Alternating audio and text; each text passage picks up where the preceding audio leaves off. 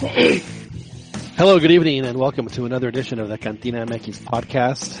Happy 4th of July to everyone who listens to us in the U.S. Glad to have you with us again live here on the YouTube. And, of course, you can listen to this and all previous editions of the Cantina MX podcast. The podcast center on iTunes as well as Google Play. My name is John Jagu. Glad to have you guys with us. As always, a full panel of guests aquí en la mesa, and we'll get right to the topics tonight. But before we do that, I do want to say hello to everyone. First of all, out in Kyle, Texas, where did you get a little rain? Because it looked like y'all might be getting some rain. Yeah, I got a bit of rain, and now humidity. Well, yeah, but I mean, at least it knocked off the. It gets a little hot in Texas in the summer, and those afternoon rains just knock off. You know, it brings it down from 98 to 92, and it makes an unbelievable difference. So it was. Yeah, I like the heat, though. I like the heat. Oh, well, you're a freak. Not Arizona heat or Las Vegas heat, but 98 is not too bad. Yeah, you're right. It's it is definitely reasonable. Albert Campa joins us. Albert, how are you? Hey, doing good. Glad to be here. Man, I got to tell you, man, I'm looking through your pictures that we took last week in Houston, and you have some very nice pictures. Yeah, I found a few good ones that I edited a little bit and saved. So yeah, not bad.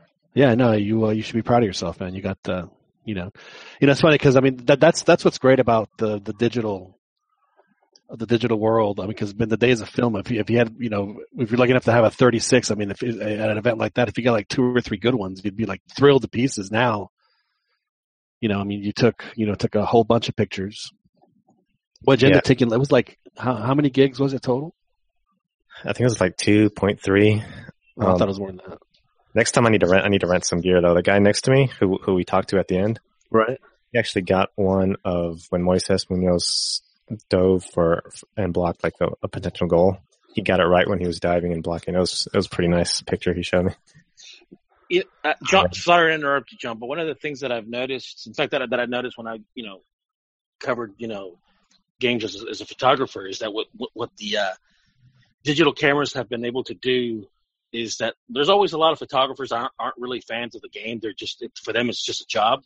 Right. So what they'll do, and what I've seen them do, is that they'll take shots, and they'll take the best shots of something like a shot of an image of that shows like one team winning, and they'll try to get another image of the other team winning. And rather than staying there the entire game, by halftime, they're just, back in the media room, basically editing their photos, and they submit it and they leave. So that's kind of like, I've always wondered how they did it, or how much time consuming it was for the guys to do it in film, But sorry to interrupt.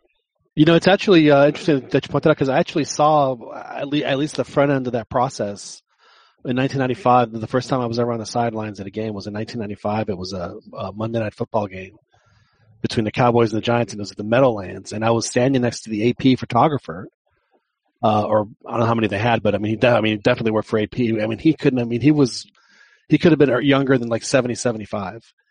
And he would take a picture. He would decide, oh my God, that was the picture I wanted. He would take the film out of the camera, give it to some runner, and then the runner would be gone. And then he just put another roll of film. So he was just, he would never even, I guess he wouldn't even hesitate to, once he got the shot, to rip the film out of the camera and give it to some guy. And then the guy just disappears and they go develop it. Actually, now that he says that, at halftime, pretty much almost everybody just cleared out from my side of the field. I didn't switch sides. I stayed on the side I was at, on the side that Ghana was attacking. So I assumed everyone switched to the other side, thinking that Mexico would be on the attack. Right.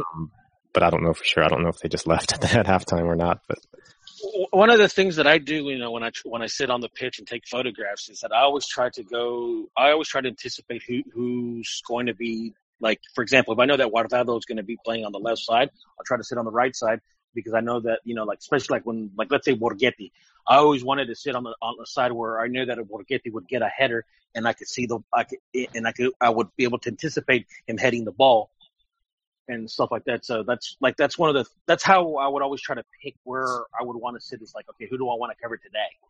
Or how Mexico's going to attack. But, with the whole rotaciones, it'd probably be a very difficult task. You would actually have to, like, really pay attention and do all the studies. And yeah. For 6 months, and I'd have to go to Liverpool, and and study Liverpool. Look out the window. Anyway, that is Ronnie De Luna joining us from Philadelphia. Happy 4th of July, Ron, in the cradle of independence. How are you doing, John? How are you doing, guys? Good to have you on with us, Ronnie. Ronnie, your boy Lainez scored a pretty good goal last night for America. Yeah, he did. Yes, he did. And I'm really happy that Piojo is going to continue to use him in the first team. I really am. I'm happy that they're gonna. It seems like they're starting to use the youth a little, and they were for a while. I mean, a couple years back, Mexico or America. Well, I mean, if this kid is as good as people think he is, I mean, does it really matter how old he is? I mean, at this point, no. Does it really matter? I mean, if he's good enough to play, I think it matters. I think it matters in terms of maturity. Like, is he gonna let the limelight? Is he gonna let the friends and the women and all that type of stuff? So, I mean, I think it matters to a certain degree. Well, we got to keep him away from you, I think, is what you're trying to say, Ron. Is that we can't. Yes. We can't. A corrupter of souls. That's right. Yes. Can't have you hanging around like this post game. And I mean, I've always said it. I know that Chiquis and I, we've argued this in the past, is that you could be a Maradona and still be successful, or you could be an AC Green and live a virgin life and still be successful. It doesn't matter. They're not related. Exactly. I've always said that, but you can let those type of outside influences, if you don't know how to manage your time and take care of your body, obviously will affect you. It's all about balance. Yep, and I just hope the kid stays hungry. That's why we have a good balance on this podcast. We have the Americanista, we have Chivas, we have some neutrals. It's a good balance of opinions and ideas here on the Cantina MX podcast. And we have two Callies joining us tonight, and we might have a third. We had a third earlier, but once the little red light came on, he panicked and he went and he took himself off the list. But maybe we'll have him back. But we do have out in Escondido, Daniel Preciado joins us with his Santos. So I believe, Dan, if I'm not mistaken, I believe that Santos won their first tune-up by tuning up Chivas 5-0. Is that correct? That's true. Yeah. And I believe they lost yesterday. I missed the match, but yeah, but it doesn't matter. I mean, it's like at this point you want to see who's who came in with what you want, and who's playing well, and you go with that. Chivas is at the Gold Cup, though, right? That is true. The half of Chivas. You know what? Didn't they say back in April or whatever it was that, hey, we're only going to take 4 players per team in Liga MX because we know your season's starting when Gold Cup starts. But of course, there's like 8 Chivas on that team, so apparently that rule did not come to pass. Well, Dan, thanks for joining us this evening. We'll as always, I'm sure that you will bring it like you always do, Dan, on this show, and in fact, you do it so well that we have to give you a little when it happens. It's fantastic. So good to have you on. And of course, last but not least, out in California, South Los Angeles, a gentleman who lives next to probably the biggest Club America fan in Los Angeles, I think. Of course, I'm talking about Joel Aceves. Joel, how are you? Doing good, John. Joel, you need to go do some recon for us and find out. You need to talk to this guy. Find out who he is. I'll take some pictures. No, well, picture you can interview him. You got to get the mic out and record his conversation. I mean, there is no bigger America fan in Los Angeles than this guy. There's another one, and he painted his whole car. And I think I posted some pictures. No, in this area, but he painted his car like America colors, and he has the logo, and and he has like a cartoon eagle. I shared a pic a long time ago. I don't know if you guys remember it on the Twitter. Now, do you think that guy also painted the America logo on the curb? I don't know. That's hilarious. So this house this guy lives in is like I'm not gonna say it's trash, but it's not very well maintained. We'll just leave it at that. But the America stuff is pristine. It is it's like he washes the curb once a day. The America logo on the porch is shiny and clean. And he has two big flags hanging out in the front. He does. And then you have a Toluca guy that lives next to him, right? So that's got to be interesting. I don't know how true the rumor is about America, potentially getting a Chinese investor. But if that does happen and they do take, even if it's like, minority ownership, that's when I hand in my America badge and say, you know what, thank you, but it's been fun. But hey, Ron, when that does happen, hopefully it'll happen while we're doing this podcast. Yeah. And that we should have like Ronnie as the bachelor, and then we'll be your suitors, Pumas and Tigres and the like, and you could eliminate, one by one, and then at the end say, I'm going for whatever team. I just want to see Ron. I want to see Ron tear his Socio Águila credencial in half. Yeah, that's right. Burn it. That's it, dude. I'm telling you, I've always hated that about European football. How these, billionaire guys from like the Middle East and Asian stuff, they go in there and it's like, I think I've told you this before. When I was in Johannesburg, in the South, in the World Cup in South Africa, I was talking to a British reporter, and I was like, dude, it's like we were just talking about football in general. And I said, dude, I want to go back to England and catch English football. And he made a comment like, it's like, dude, there's nothing English about English football anymore. And he goes like, you have to really go into the lower divisions, and by lower divisions, we're talking regional, not even like the championship, like which is the second division. It's like there's like nothing English about it anymore. And it's like, that got me thinking. It's like, I know that eventually, Mexico's going to have foreign investors, but, to have that type of cheap investors, it's like, dude, for me, that would be the one. Well, there's already the Atlético de Madrid. But, to me, it's, at least for me, there's a difference between having, like, let's say an Mexican-American, investor, or even an American investor that's been, been part of, the soccer, U.S. soccer for 20, 30 years, knowing that it's like, okay, well, I want to, be in, but to have investors from over there where it's just nothing for them, it's just like a social event.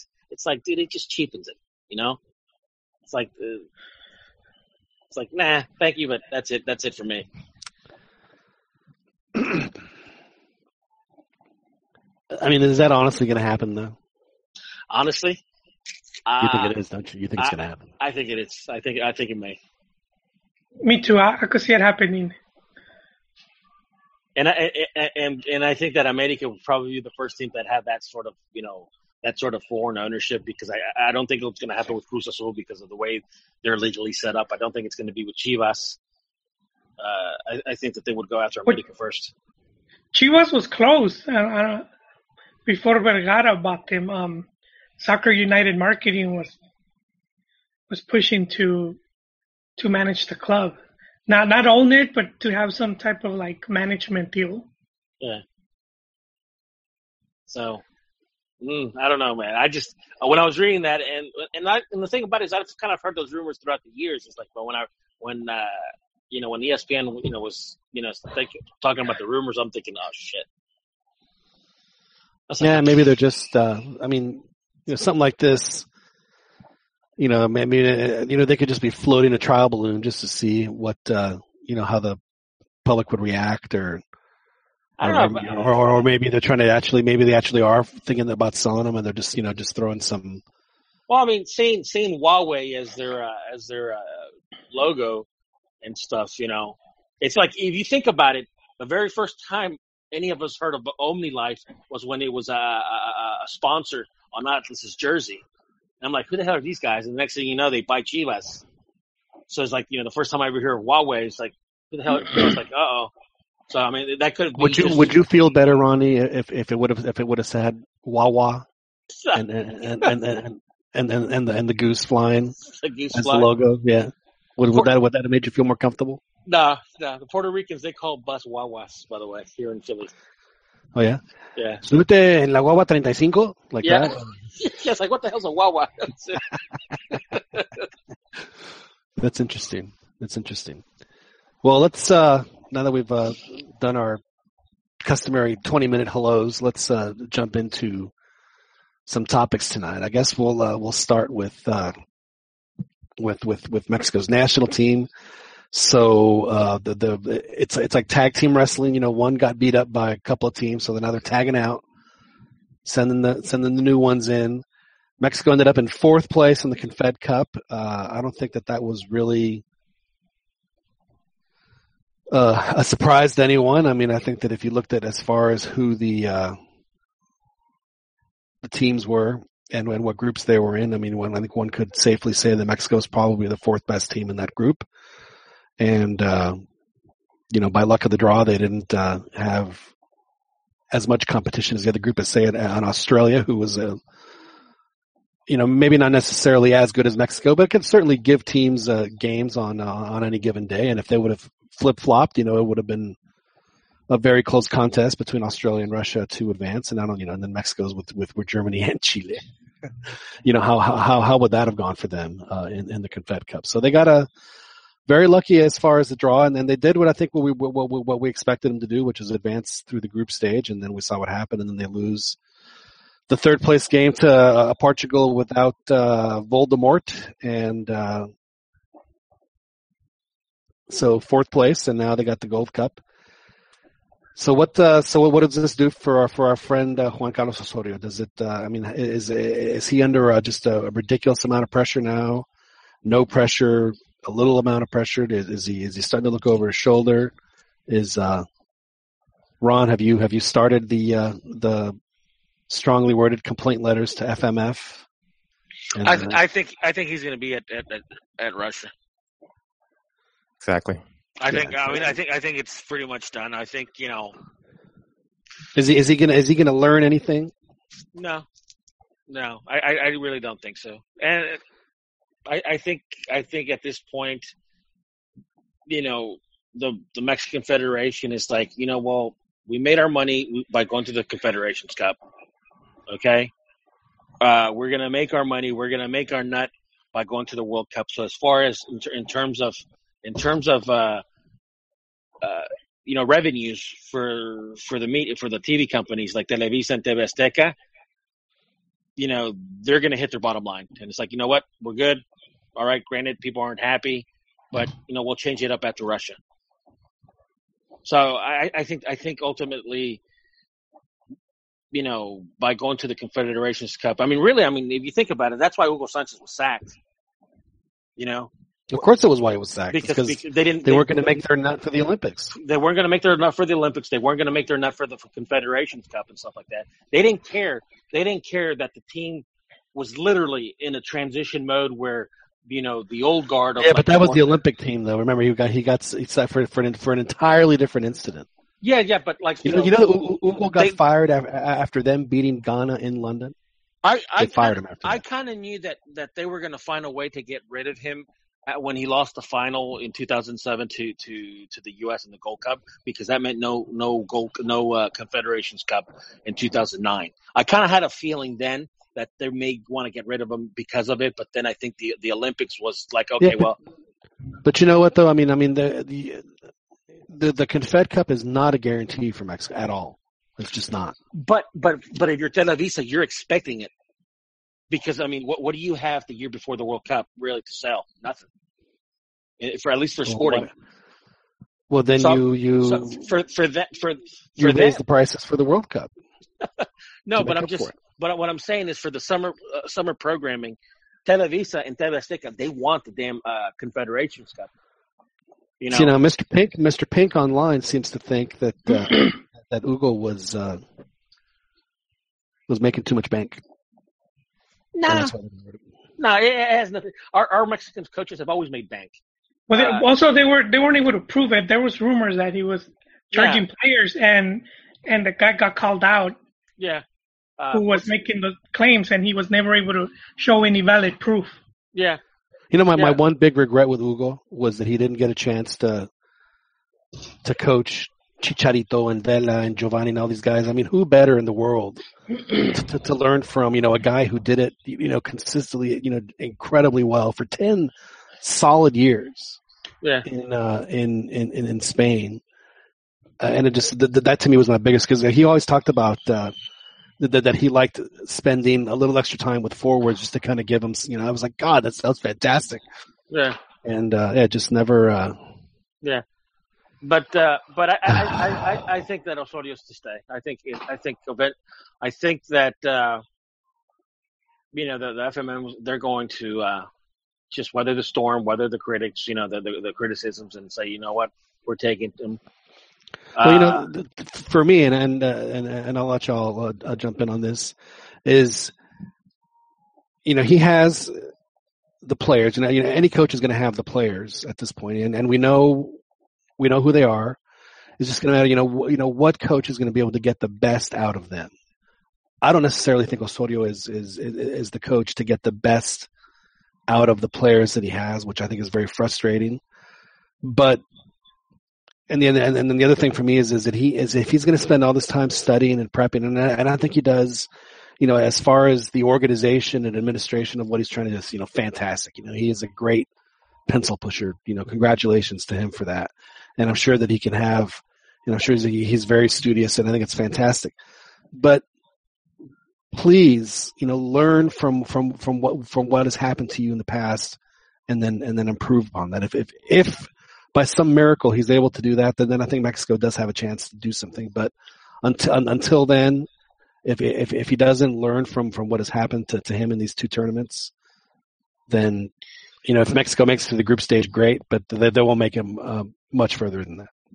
John, I agree 100% as to your assessment that I also don't think that Osorio is the coach that is able to maximize the efforts of his team. Now, my problem is that those that defend Osorio, they're basically their points are: one, Mexico as a footballing nation has really no right to expect more because we haven't done more. And to me, that's not valid. I mean, it's like, Chile, upped their game because, recently. Spain also upped their game, a couple years back. So, to not think or to not want more or not to expect more of your team, to me, that's just a defeatist attitude. Well, we have upped our game, though. Mexico has upped their game in the confederation that we're in. What I mean by that is like going to the quarterfinals or the semifinals and stuff like that of the World Cup.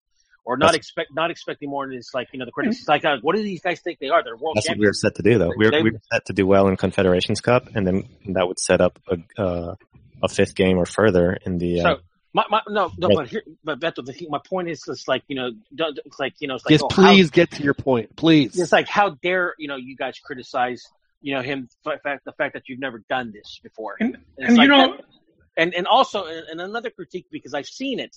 And I've seen it. I don't want to name names, but I mean, I've also, because I'm on my Facebook account, I'm friends. I'm friends with other reporters and stuff like that. But it's like I've also seen that a lot of the people that are defending Osorio are because of the access that he provides or the inclinations that they've had with MLS before. Like it's like they have that little access. So it seems like. I'm not saying they're chummy and they're friends and stuff like that, but it seems like certain people are kind of like defending or looking past, the way he sets up his teams or how leaky his defenses are. And it's like they don't want to criticize him too much because I guess they don't want to lose that access. Also, Ron, going off what you said, it's a bit of a contradiction for some of the Osorio apologists, because they're the same that have said that this is Mexico's best generation ever. So they make that claim. At the same time, they don't, they don't have bigger expectations.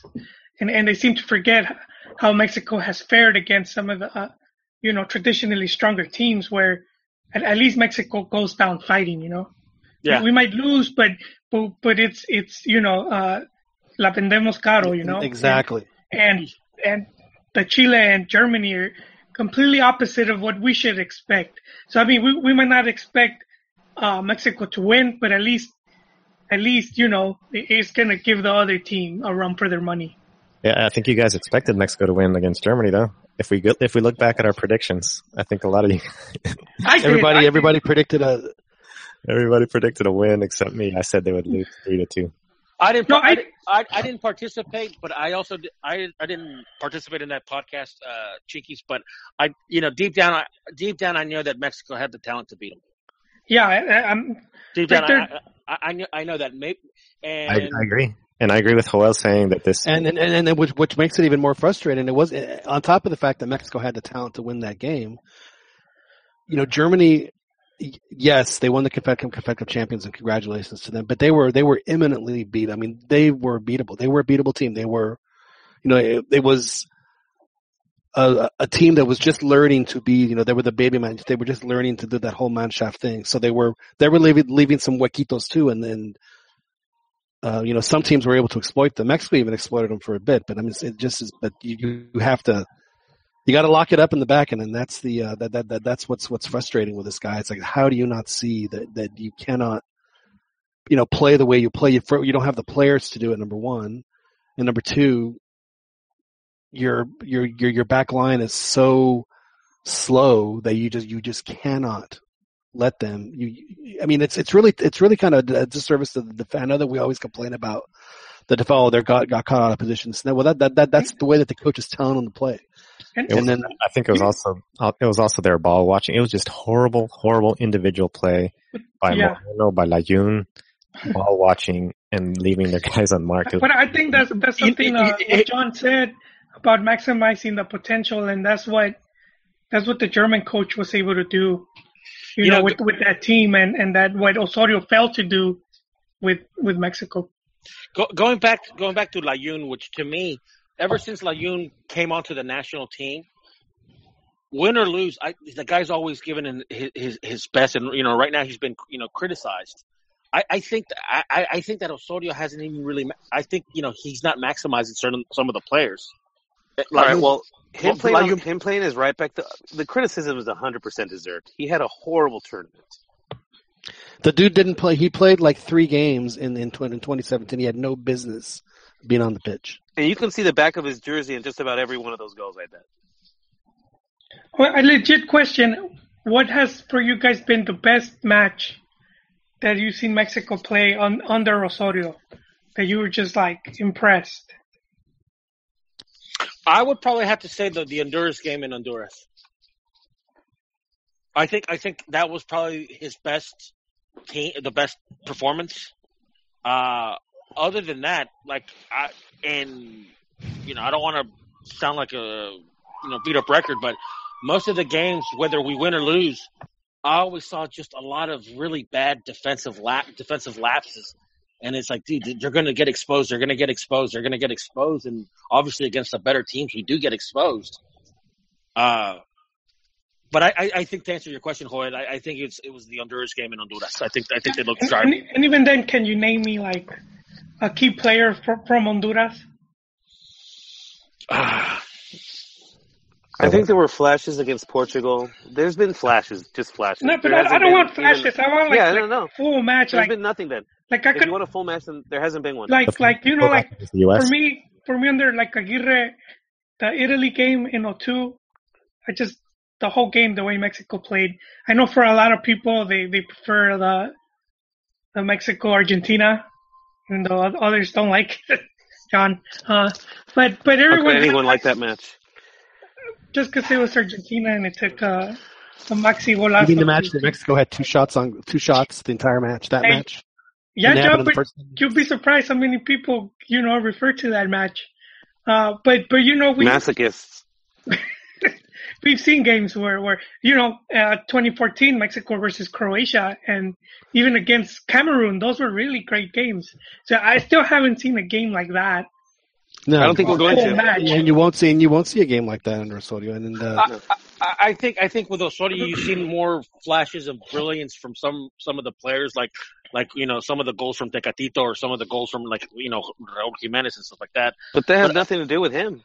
I know. But I'm just trying to answer Juan's questions here. I think he's going to be known. The only thing he's going to be known for is having a really good record. At CONCACAF. That's going to be the one thing the one positive. I don't think he's discovered anyone new. I mean, I guess maybe Araujo. I think that's a huge plus. I don't think he discovered him at all. Well, yeah, I don't think so either. He was a Copa America guy, and he played in the. Well, actually, I've heard that. One guy that didn't play in the Olympics. I saw this. It was like an article. I didn't click on it, but it said Osorio, King of CONCACAF, and then Pauper of Europe or Peon of Europe. And I think it kind of describes it pretty good.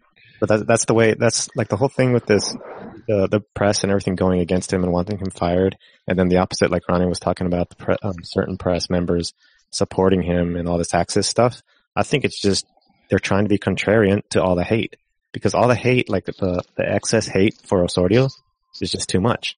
Mexico is Mexico, and like you said, if Osorio is the king of CONCACAF and the peon in Europe, Mexico is the same thing, and it has always been the same thing. So there's no reason to expect anything different. Yeah. Oh, hey Dan. Did you read the comments that the German coach said before the Mexico match, talking about the Mexico squad that he saw, that he remembered in the 2005 Confederations Cup? Yes. Now, do you think, obviously I'm asking you to speculate, but do you think the Mexico that he saw in 2005, in terms of play and performance and do you think he thought lesser of this one or the one in 2005? Well, I think it's clear. I mean, this was a bad team. It was a bad performance. I don't think it's even questionable. That team played well. So, I mean, it's Now, see, here's the difference, though. I mean, that team did play well in 2005. That was the last time we saw that team play well. They peaked in 2005. I don't think that we can safely say that Osorio's teams have peaked. And frankly, it would. I mean, if he can somehow pull that off to where they peak next year, then then whatever. My one hope, congratulations, I guess, because I'm. I was giving the guy the benefit of the doubt. I wanted to see what he did with this tournament, and my only one hope is that maybe behind the scenes, the federation knew that he was approaching this tournament with his best players, but trying out different things, not totally going after it. Because he needs because if he's like that, like maybe, I don't know, and I'm still hoping that maybe somehow he'll adjust some things, and maybe he was willing to take more chances in this tournament, seeing as that it wasn't the World Cup, and that maybe he'll be just more conservative. Because I think we have I think the team has plenty of individual talent to play more conservatively and steal games. I think there's a whole lot of talent there that you could, make sure you address your shortcomings, which is the defense, and then just take your chances. And at least, I think it'll reduce the score, the amount of goals they give up, and I think it'll still allow that individual play. So. Yeah, and I just think that, you need to take a more conservative approach against better competition. I mean, until you can routinely outplay them, which, and it just seemed like the German team was just bigger, faster, stronger, better technically. Just they looked better than them in a lot of aspects. In every aspect. Yeah.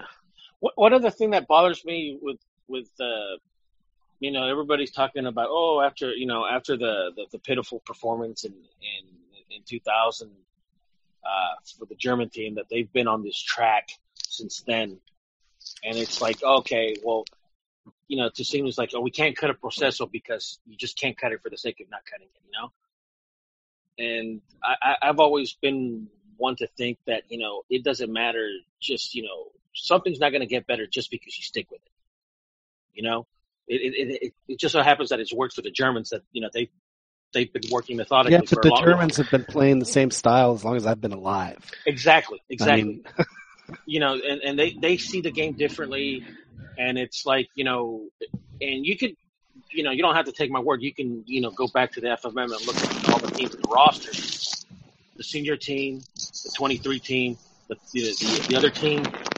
They have different coaches, all with different styles, and like no one really wants to step on any other, coaches, toes. And I think that part of the benefit, I guess one of the benefits that if the Liga MX was truly independent from the national team, is that you would have, a youth system that actually plays a certain style, starting from the U12s all the way down, towards, the U20s and the U20 under 23s. And I think that that's part of one of the, the successes of the German system. But, to say or to insinuate that, it's because they haven't cut their processes, that's just a fucking lie. That's bullshit. It's what you do and how you do it. It's not just because of the sake of time. You could be, using the proceso for 5 years, 10 years, doesn't matter. It could still be wrong. It's like Piojo from last season, like all the changes that were made with the coaches last cycle, and this cycle we could go with Osorio the whole time and still end up with the same result. Uh-huh. Passing group stage and getting the first game in elimination and going out. That could well happen this coming up World Cup.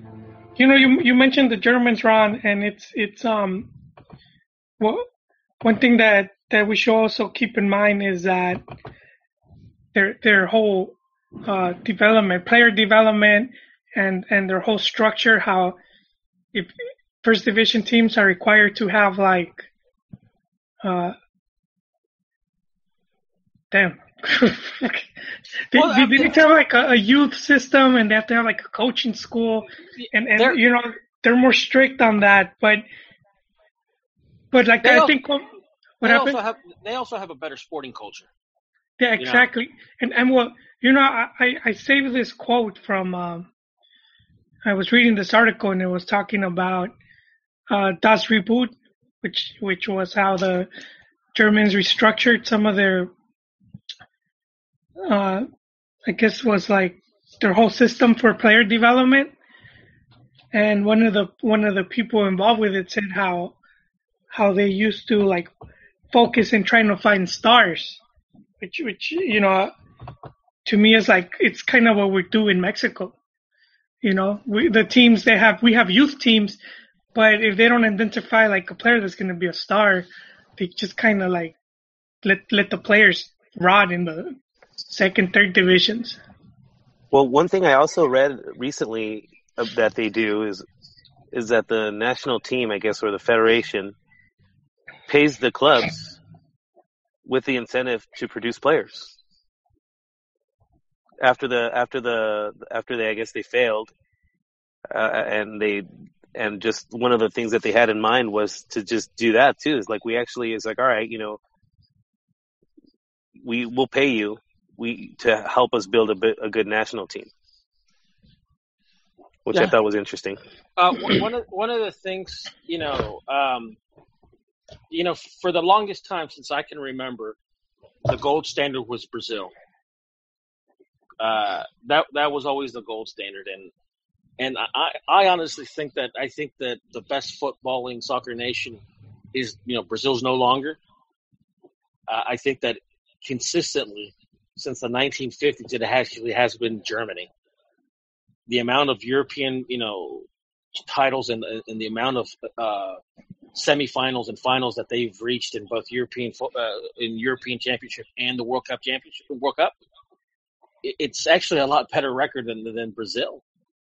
In fact, if you go to if you look at the stats, I think in terms of World Cup wins, Germany now has surpassed both in amount of games played and wins than Brazil. And keep in mind that Brazil's also played every World Cup. Germany hasn't. They missed a couple of them for obvious reasons. Yeah, this was their 15th tournament final. Yeah. 1-5, and the Eurocopa didn't start till 1960. Yeah. So That's pretty good. So I mean, in terms of and I think for the longest time, Mexico, at least the powers that be, we always kind of like how like the United States started to study Mexico, and it's like we need to beat them. I mean, that was also kind of like the mentality of Mexico. It's like we need to study them and beat them. And it's funny because we know how to beat Brazil. We've done it. We do it at the youths. We know how to do it, at the senior level, and I think, that we may need to start looking at Germany. It's like, how do we beat these guys consistently? Well, there's nothing wrong in doing that. I mean, if you're going to emulate and imitate, why not do the one that does it best? I think so, because I mean, I was looking at Planet World Cup. I always go into that website. I love that website. It's just World Cup statistics, and Brazil's still number one, obviously, but because of the World Cup, the number of World Cups. But in terms of you really study the World Cup, I think the best is really Germany. They've been the most consistent.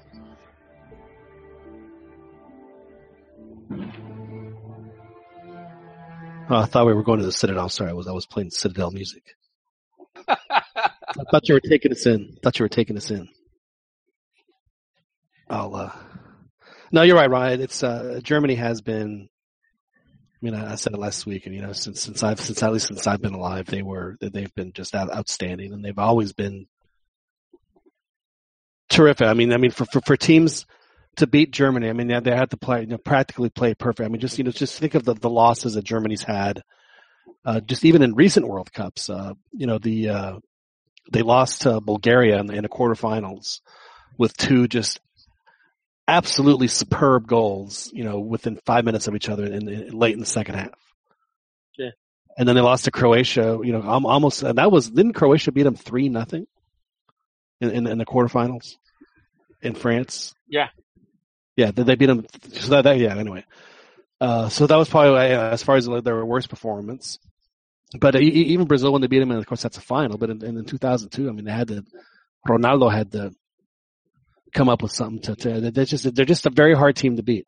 And I guess that's been my biggest problem with Osorio is that for all the studying that you do of the opponent, I mean, can't you at least respect what they do best and like try and contain that? I mean, it seemed like he just refuses to do that. And I'm not sure why that is. Why is that, Joel? One of the things that also kind of that strikes me with German football is that they the German people didn't give their team a chance in 54. That's why they call it the miracle at Bern. And even for the 90 World Cup, when they were West Germany, they didn't give their team a chance. And these are the fans, dude. Man, and think of what that 54 game did to. I mean, not only did it propel Germany into what they are today. Yeah. But I mean, Hungary was the Germany of the first half of the 20th century. I mean, they dominated everything. They dominated Olympics. Yeah. They were just traditionally super strong. I mean, that was when they had Puskás and all those guys, and they went to England, and then they just destroyed them at Wembley, like 8-3 or something like that. Yeah. I mean, they were just the team. And after that, you never heard of Hungary, and you haven't heard from them since. They just disappeared off the face of the earth. Yeah, but it's funny. Like what you were saying is like they didn't expect anything from their team in '90. They didn't expect anything from their team in 2002. Even when in the 2006 World Cup, most Germans that I spoke to, they didn't expect their team to make it to the final. Right. And it's funny. It's like, dude, their fans have like lower expectations. It's like we have higher expectations. They have lower. And that's funny. and even that game, when Italy beats them 2, I mean, Italy had to score 2 practically perfect goals just to win that game. Yeah. Yeah, it's just so I guess that was has been my biggest frustration with Osorio again is that. You've been terrible in this whole transition defense thing, and the one thing you have to shore up against Germany, and it never happens. It's just hopefully, yes, Hoy. to answer your question, Yon, it's to me it's obvious that Osorio's he's gonna do the rotation strain.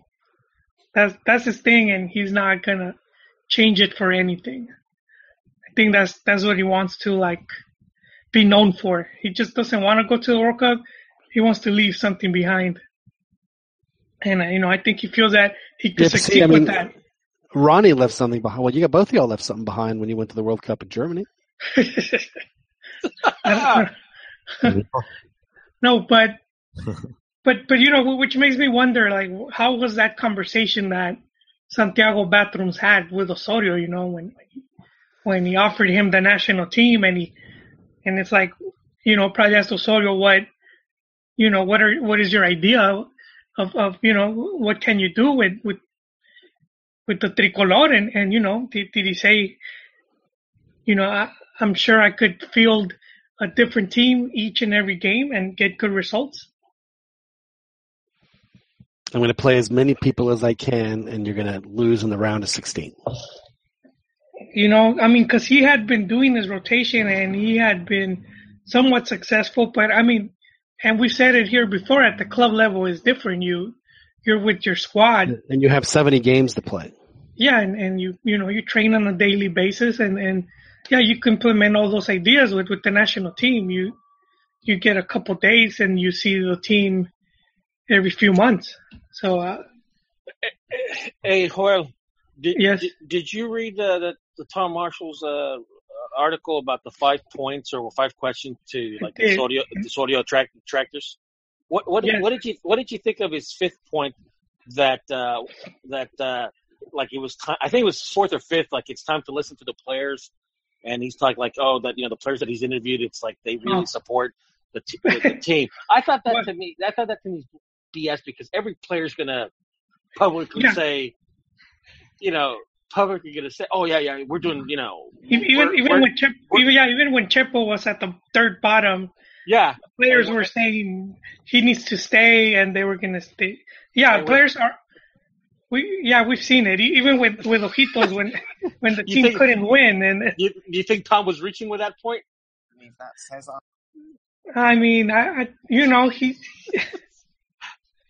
He's not a biased guy, I think he always tries to be fair. But I think when it comes to the national team, I think the more he covers the game, the more he's gonna realize that some of these things, they're just repeating themselves. So for us viejitos, we've been there, we've seen it time and time again. So we're not surprised. We're not surprised to see that. When players were getting behind Sven-Goran Eriksson, it's okay, whatever. It's like what John has said in the past. You want those interviews. You're tired of those goddamn cliches, It's you want those honest answers, and you really rarely get them. My only thing on this article was he discounted Piojo in one sentence. Didn't really put why. Yeah, why it was backwards. A step, and it's at least explain it, because to me the Osorio's team hasn't surpassed, at least personally, how Piojo's team played. No, they haven't. And they get criticized heavily for Gold Cup and how bad, but he won it. and seriously, then that's the thing, though, is it, when do you want your team to peak? Do you want your team to peak in the Gold Cup in 2011 like it did for Chepo, which was just very unfortunate? Looking back, I don't know, that's the reality, but it just, it was really was tragic for Chepo, because he really is a good coach, and it just didn't work out for him. And then with La Volpe, it was 2005. Even with Hugo kind of had a mini peak with the Copa America, but he wasn't really done yet. I think his team was still on the way up. He never got a chance to see where they were going to be. Wait, John, I don't mean to cut you off, but I think La Volpe's fatal mistake was leaving out Cuauhtemoc and Bofo in the World Cup. Yeah, I think he let that he let his personal grudge get the best of him, and Bofo. I would have taken Bofo more than Cuau, but I think those two players should have. Our good friend Jason recently wrote about he wrote an article for 442 about Cuauhtemoc and his leadership, and I think that hurt him. Yeah, I mean it's what's killing Mexico right now. That people, I said that I had a little Twitter conversation with Nayib Moran after it was this week, and I talked about Chaton, and the reason I thought Chaton was going to be a national team fixture is because he is a leader. I mean he is a guy that can rally the troops. That can get him going in a certain direction. Was he the best passer in the world? Absolutely not. But he was great in the air. He was, good defensively. He got the ball back. Isn't that what he's supposed to do? And that's what he did very well. Could he, put a 40-yard pass on a dime? No, but he could get it to guys that could. And it just, he got injured and it just never really worked out for him. And apparently now he's in the second division, but that's the kind of guy that Mexico needs. And I think it was supposed to be Chaton. It just his career, his career was derailed, and they haven't been able to. They don't have anybody that has any kind of leadership on that team. That has that kind of moxie. They just don't have it. It's not Guardado. Chicharito's trying. God bless him, but he just doesn't. He doesn't have the. You have to perform to be able to have that kind of pull, and no one has seemed to really get going with this national team. The fact that they still have to bring Rafa back, and God bless Rafa for being 38, to bring him back specifically, more for his role than for what he actually plays.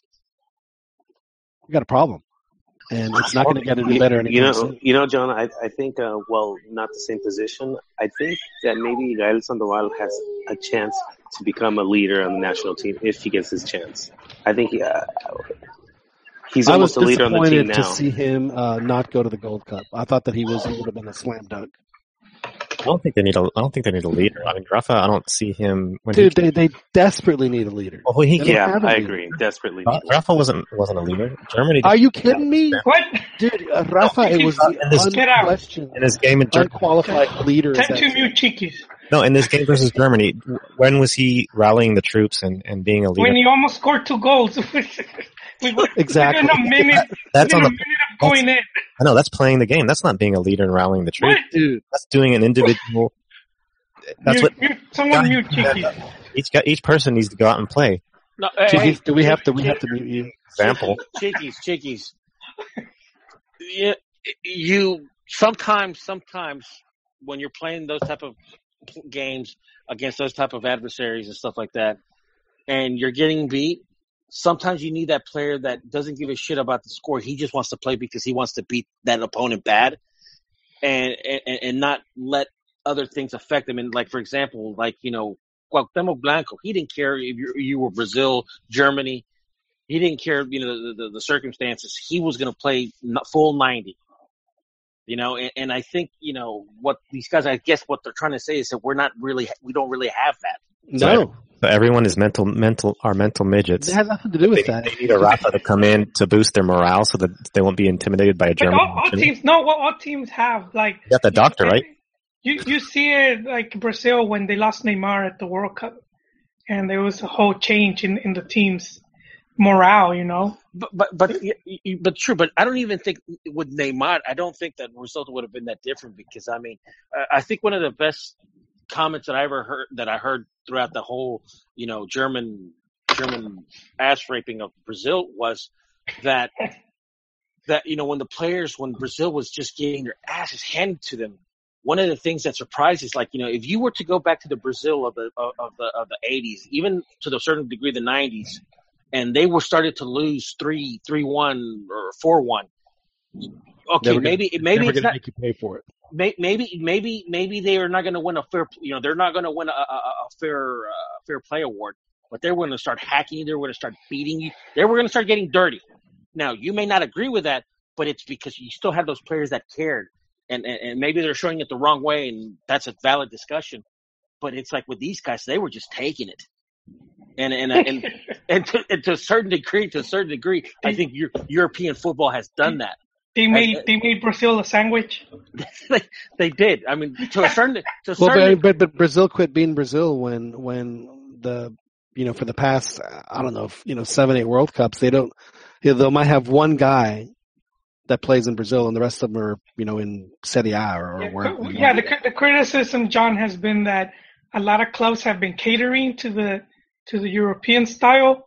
So a lot of times they favor the really tall, strong type player, and they will overlook a lot of their, their Brazilian players. Man, my point was just that if the whole team needs one guy to step up to the example, then that's weak. No, I'm not saying that the other guys aren't stepping up. What I'm saying is there's just. I don't think that these guys have certain qualities that other players that on the team just don't have.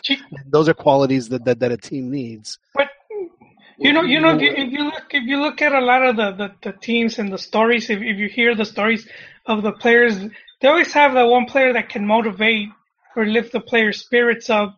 And I think one of the most famous ones is from the Maracanazo with Uruguay, and they're playing for the championship, and the Uruguayan the directivos, they go to the locker room before the game, and he says, he's like, just don't get embarrassed out there. But the team captain was like, he was like, F that noise. We could beat these guys. We're going to play hard and we're going to beat them. And players like that can make a big difference. That needs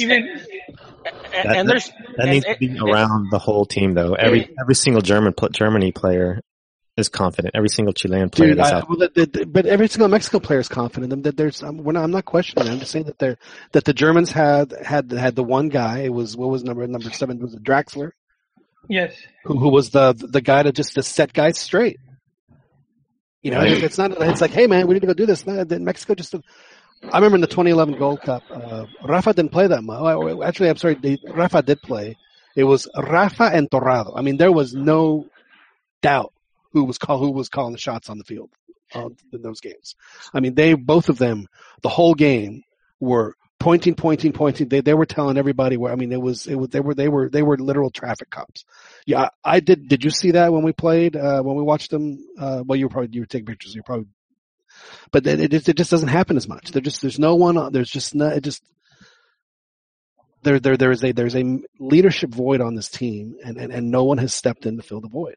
Have you seen that video or that montage of Travis Pujols of basically setting his teammates straight?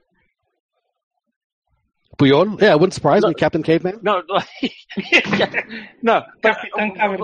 like, have you seen, like, for example, like one of his players is like, crying about something thrown on the field, and he just gets the shit from his hands, throws it back. He's like, dude, get back to play.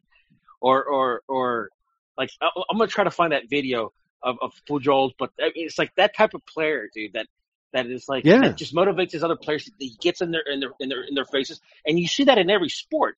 I mean, there's statistics, like, for example, with Lawrence Taylor, he was gonna get on his teammates' asses. Man, Joel does it to us on this show. maybe not on camera or on the mic, but he motivates us to do better shows. He's a stickler. Yeah. Thank you, Jon. That is true. Yeah. So yeah, it's just someone needs to step up in that role. I personally thought it was going to be Chaton. It never came to pass, and they just they haven't had a guy like that. I mean, back in the 80s, it was Tomás Boy. I mean, there's a reason why they called him El Jefe. I mean, he, he was the boss on the field, and Benjamin Galindo was the same way in the 90s. I mean, that whole 90s team. I mean, there was a whole bunch of them on them. Beto Aspe, man. Yeah. I never saw him like nervous or anything. They called Nacho Ambriz. His nickname was El Sargento, for God's sakes. I mean, you can't get any more. Dude, even now, Beto has a commentary, dude. Do you see sometimes the eyes he gives Andres Marin, dude? It's like, dude, like he like looks at him, dude, with long stares, like he's like, dude, I'm gonna beat the shit out of you after this telecast. And like he spreads fear, dude. El Beto. All right, so let's talk about this Gold Cup. Sorry. Going back onto that, where teammates, spreading that type of fear. If you Google or if you YouTube the Centenario for America with Jose Ramon, where he has Patiño, Sague, Germán Villa. Thank you. I knew you were going to play that. Okay. Germán Villa is telling Jose Ramon a little anecdote about Sague and the way how intimidating he used to be. But it's a really funny bit. So you guys Google it. I thought I enjoyed it now. So Saguinho was that guy? I could see that. Saguinho was like that, but what made the bit funny was that Cuauhtemoc Blanco and Germán Villa, they kind of like Germán Villa was imitating Sague with his his Brazilian accent. That's hilarious. Yeah, watch it, dude. It's hilarious. That is awesome. I'll have to watch that. We'll have to. Maybe we can get some drops out of that. That'll be good stuff. All right, so let's move on to the Gold Cup. Now we will have coverage of the Gold Cup. I know that that Dan will be in. Dan, are you fully stocked and ready to go to the Gold Cup? I am. I haven't gotten approved for the press conference yet, but I got the mix in. So yeah, I'll be there. Excellent. No, and I'll be in Denver. Chiquis, we're hoping that you'll be in San Antonio, but you said it's iffy. Yeah, it's doubtful right now, but we'll see. But did you get accepted? You got accredited, right? Yeah. As a photographer? It doesn't say, so I'll have to figure that out. I don't think. Well, if you probably had to apply as a photographer. Okay. Either way, I'm going to try to for sure go to the Dallas one though, if the semifinal. Excellent. Yeah, so we'll have that, and then I'll be in Denver, and I don't think we'll be able to get up to Santa Clara, but we'll definitely figure that out. Who's eating ice cream? Ice cream. Oh, that's me. You're gonna get a blue bomber. Dan wants a Sunday flip, a junior flip. Man, I tell you what, the junior flip. Did y'all ever have the Vampiro popsicles in Mexico? I had a Vampiro at a bar. Oh, the Vampiro in the when bar I was 9. Was that? Well, there's a Vampiro drink with tequila with salsa buffalo. Isn't that a Vampiro? I don't know what was in it, but I had a few. It seemed like it was the only mixed drink they made at the place. Oh, so a Vampiro popsicle was it was ciruela and Jamaica, and those were the two flavors. It was outstanding. I highly recommend them. If they don't make any more, they should be ashamed of themselves, because that really was a good one. But anyway, moving on to the to the Gold Cup. So I would assume that Mexico is going to play. The first game is it El Salvador? Is that the game you have, Dan? Mexico, Salvador. Yep. And Jamaica, Curacao. I have that'll be fun. Yeah. Curacao might be one of those little surprise teams like Guadeloupe that has a bunch of guys that maybe just have relatives from Curacao. A bunch of Dutch guys. So they could be a surprise team. Cool. Yeah. So that'll something to keep an eye on. Anywho, so what should we expect for this team, and who out of this team has a chance to make the jump to the next team? I think anybody has a chance, really. I think we can look back at some of the previous Moledo tournaments where they sent an alternate squad, and most of the time you're able to discover somebody, or someone's able to shine. And so well, you're right. Maybe something like Burrito. I'm thinking maybe he could, because I think his position is really thin. So, and maybe some guys at right back. Orbelin. I would almost try out Orbelin at right back.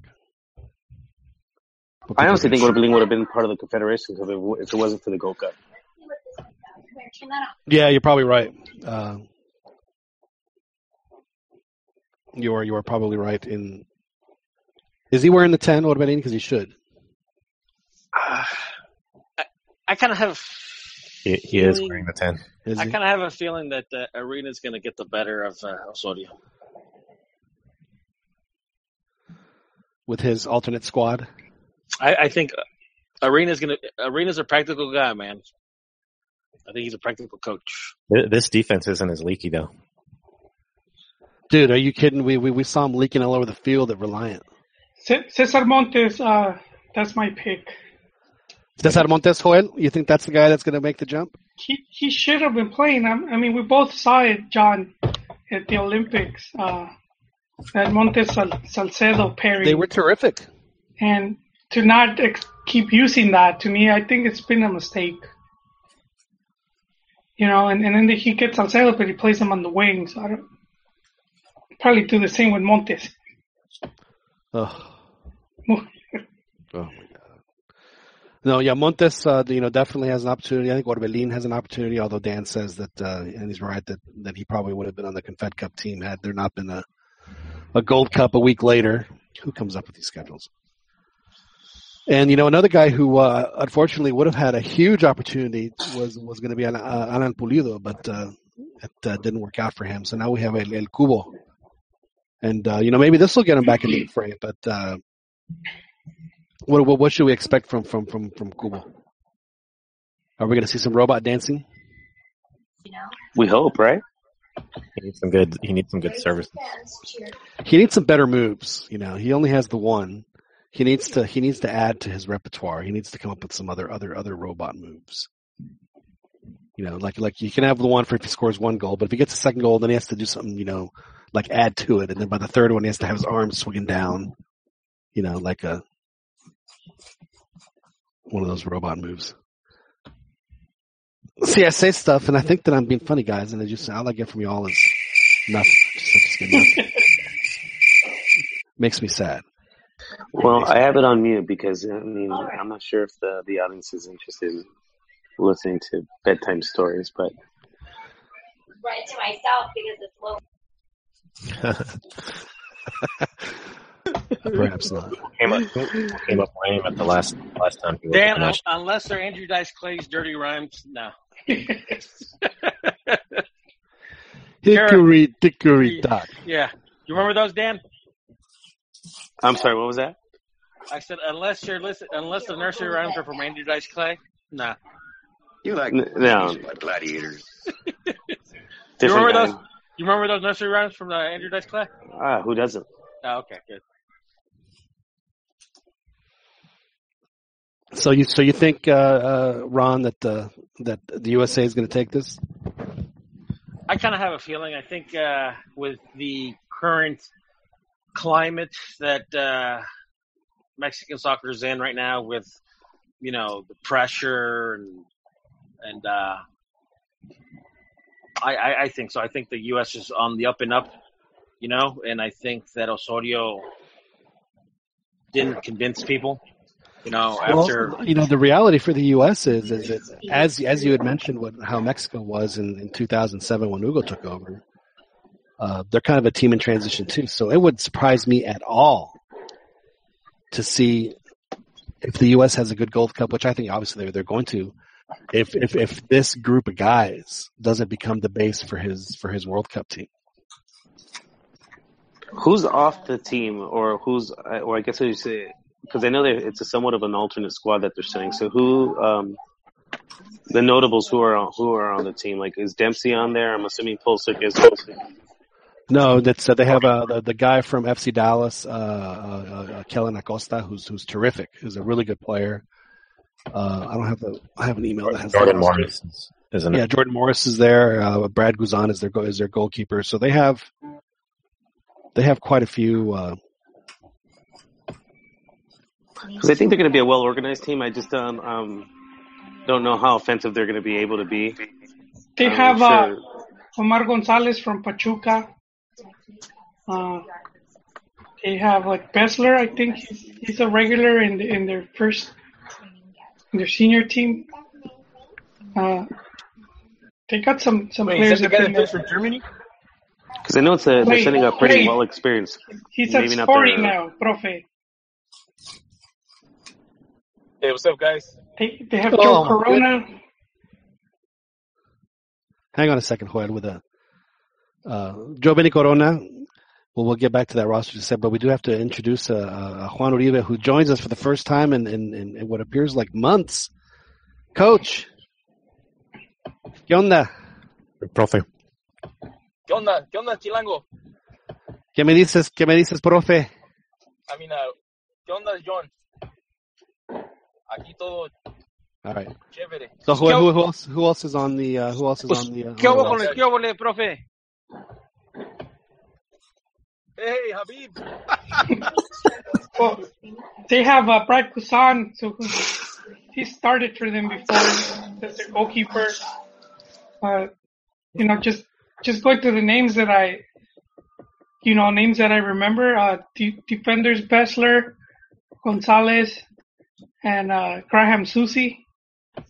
They have Matt Hedges Miazga, who is on Chelsea, was Jorge Villafana from Santos is on this team. They have a Chelsea player. Does that guy start? Or is he in their youth team? So what is this going to say to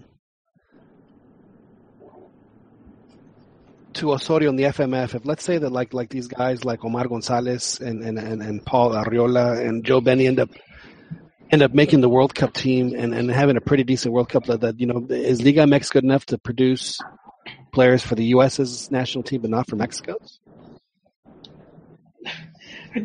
I think that's been the case for a long time. I think it's only recently where we're being kind of Euro snobs. Even with the Guardado to Betis, I might be in the minority. I don't see how that's a good move. Well, I mean, he's 30 years old, so he's going to get. I mean, yeah, but at PSV, he's more of the team leader. He played Champions League. Betis, he's going to be what? Like 12th in the league if they're lucky. Yeah, relegation zone. Who's his manager at Betis? Oh man, no idea. Because I know,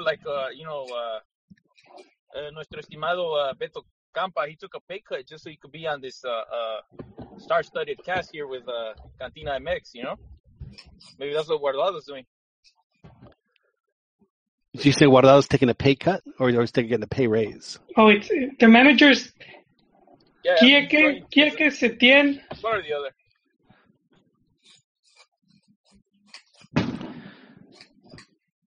All right, so the U.S. roster is not necessarily an alternate roster. I mean, they've got quite a few names on here, so it's like Question, John. Yes, Coach. Is Sebastian Leggett on that roster, or?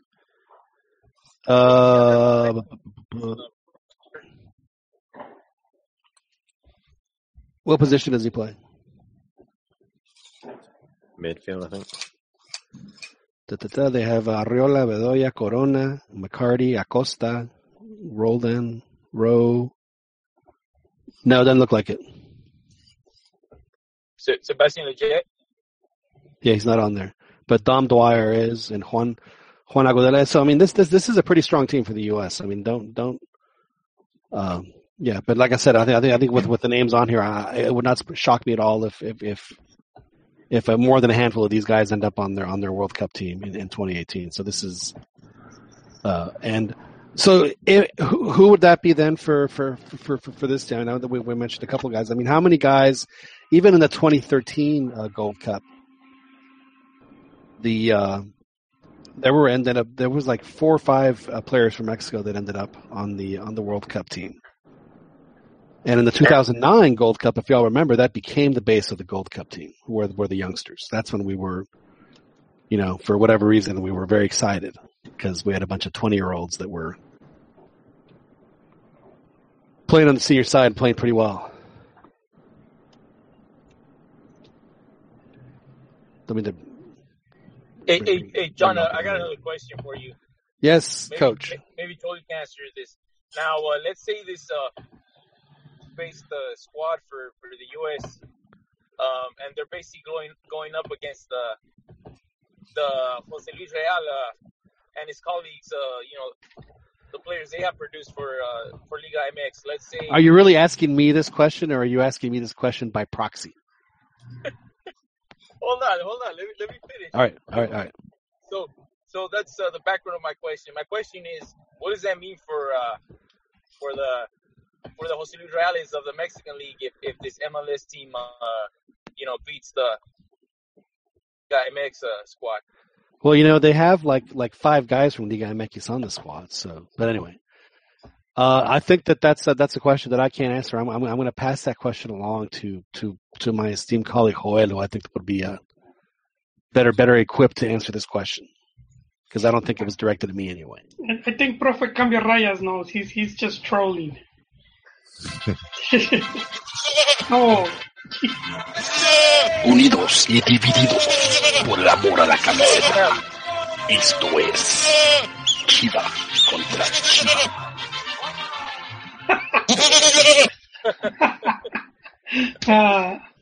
It's been a while since we've had a good Chiva contra Chiva. So go ahead, Joel. I'm sorry, I didn't mean to change your. But that does bring up a question. So what is that going to do to Liga MX if the U.S. wins this with them MLS base? No, it's not going to do frankly anything. Could very well happen. It's nothing. So is it a moot point? I mean, because look at just the mentality.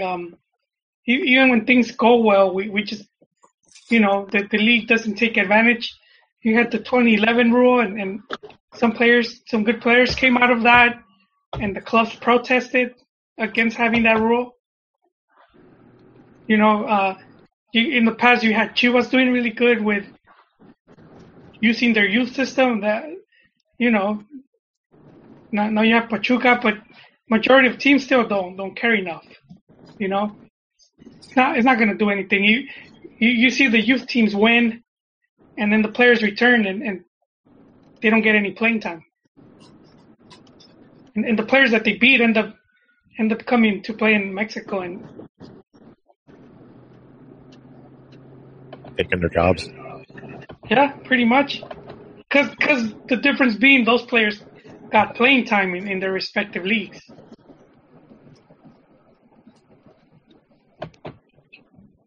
I mean, honestly, would it really matter? If as far as comparing leagues, I wouldn't think it would matter at all. I don't think it matters, but this is a Mexican team that's the based championship GOAT team against MLS / Liga MX non-Chivas teams, which would be, subcampeones, or not. They're not even Tigres, so. And in the case of Omar Gonzalez, he was actually at Chivas, handle the pressure of being called gringo.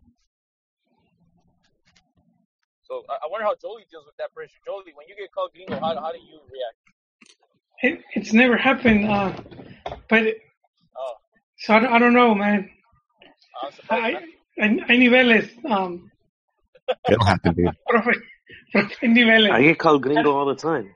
I get called gringo. You gotta actually go to Mexico. You're all in Mexico? What do you mean? Jolie never been to Mexico? It's been years, man. Yeah, if you go to, unless you don't have an accent. Like I go to Mexico, I'll have a slight accent. I only get referred to as Si Patron. Milik. That's it. Milik. Milik or Si Patron. Well, I always get the estoy aquí para servirle, señor. I'm sure that's not all they call you. What are you talking about, Dad? They say manda usted, and I was like, okay. It's funny that you guys are talking about the U.S. a lot. I think that there's a team in this Gold Cup that I think could very well steal it. Costa Rica? And it's Panama. And you think Panama too? Well, Yeah. not Panama was bringing the kids. Really? Yeah. Okay. Well, they need to, man. Do you think El Salvador is going to throw it away? Think they learned their lesson, Ron. We need to bring our friend back, El Pájaro Picón, to talk about it. that was too bad for us because they actually had a pretty decent crop of young players. That was. That's what they get for demanding Gatorades, John. That's right. And then when Carlos de los Cobos was there, there were a couple of games, and didn't he beat Vasco? Yeah, in the home game. Yeah. I think it was Vasco's first match. Yeah. It's interesting. One of the things he complained about was that the national team did not have their own training fields. No. They had to borrow the club, one of the club's a stadium to play in. Yeah, facilities. And that was one of his demands. He had like a list of demands if he was to stay. But I mean, the money, the people just didn't want to put the money, or the money wasn't there. I got a question. Fire. Probably will incite Ronnie, but a scenario where Osorio would be fired in the Confederation Cup, in my mind, would have been if they would have gone up against Chile instead of Germany. And Chile wasn't going to have mercy. I think Germany was merciful. Chile probably would have beat Mexico 5-1. But in this Gold Cup scenario, what would be the situation where Osorio, would get even more heat? Like, say if he lost to the U.S. But he's not coaching the Gold Cup. They got the other guy coaching. No, I heard he is. Back? I heard he's coming. Yeah, I heard he already took over the reins. Yeah, he started placing cones over the field and started talking strategy. No, but Beto, I don't think that even not winning the Gold Cup, Osorio's there for Russia. Okay. Like that's just. So you're from Mexico. This tournament is not really a big deal. Yeah, I think it is. I think it's a huge deal because, they need to save face. No, you win this, and at least you have half your ticket. You have half your ticket to the Confederations Cup in Qatar. And and if they don't, they're going to have more pressure come 2019 when they play the other Gold Cup. And if that's the case, if the U.S. wins this one, I have a feeling because by that point, U.S. is going to have a lot less pressure for the 2019. So it is a big deal. And for them, that's like, oh, we don't need to win it. I think that's just the wrong attitude. And, I was about to comment that, or ask you guys a question if you thought that this was more of the Molero Gold Cup, the one with,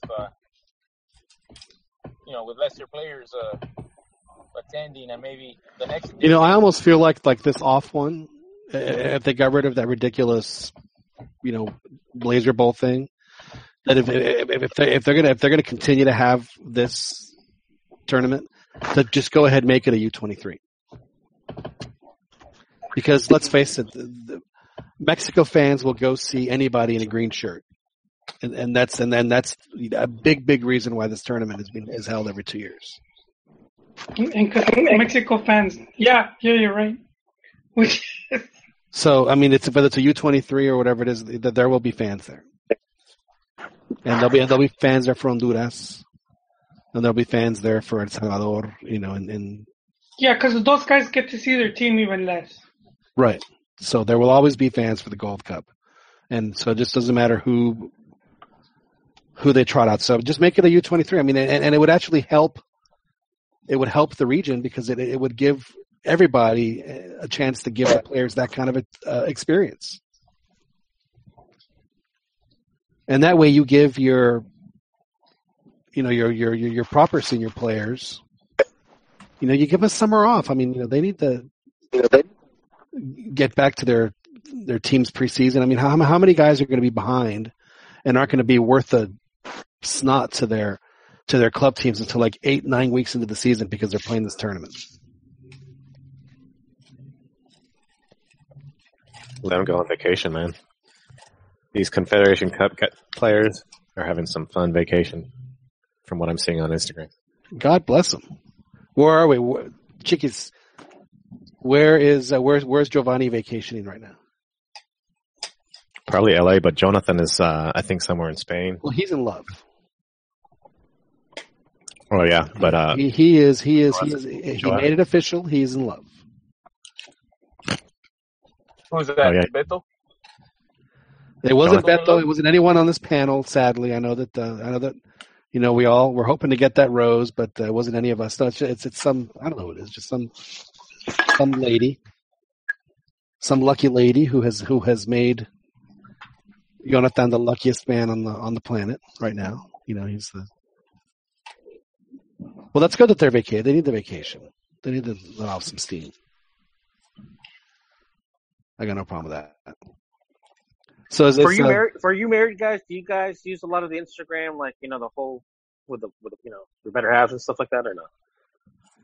Ronnie, I have seen the Wonder Woman trailer like 150 times. Oh. Wait, what was the question? It's like Beto posted the one with Javier Aquino and his girl today. So do I post pictures of on Facebook? It's all about the kids. Couple pictures. Oh, a couple pictures? No, not really. It's mostly the kids. The wife will do that. I don't do that. When we go somewhere, we'll take selfies. Yeah. That kind of thing, yeah, sure. I only post stuff on Facebook when I'm traveling somewhere cool. I don't want people to be jealous that I'm going to someplace cool. Part of me gets a little bit paranoid. That's why sometimes I'm like, I never bring it up most of the time just because I don't like to live post anything just because I'm paranoid because then they know I'm not home. A lot of bad people out there.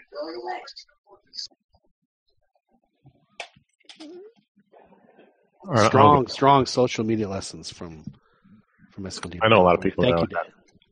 Yeah, dude. I was it during the 2000 the Euro Cup, the 2000 the last one that Spain won. I was on my lunch break and I had met up with my business partner and we went to go eat at a restaurant. And he made the point. That's a lot of code words you just used. No, but what happened was that he tagged me. He tagged me that we were at this place, and next thing you know, my phone starts beeping, or my phone starts ringing, and I start getting text messages with a couple clients. It's like thinking that I was lying to them. That I was going to be somewhere. It just turned into a whole huge mess. So that's like why I don't really like. One of the reasons why I don't like, doing the whole social media thing, like religiously, I don't really like people knowing where I'm doing or where I'm at, I'll post it usually after the fact, but rarely. You know what I find amazing about the whole social media thing? Yeah. Is for some folks to just, have the need to update something like 30 times a day. That's what I don't get about that. It's like, well, I don't. Just boggles the mind. I'm kind of like you, Ronnie. I want to, if I'm going to do anything, I usually try and do it like in in some role that I've accepted for myself on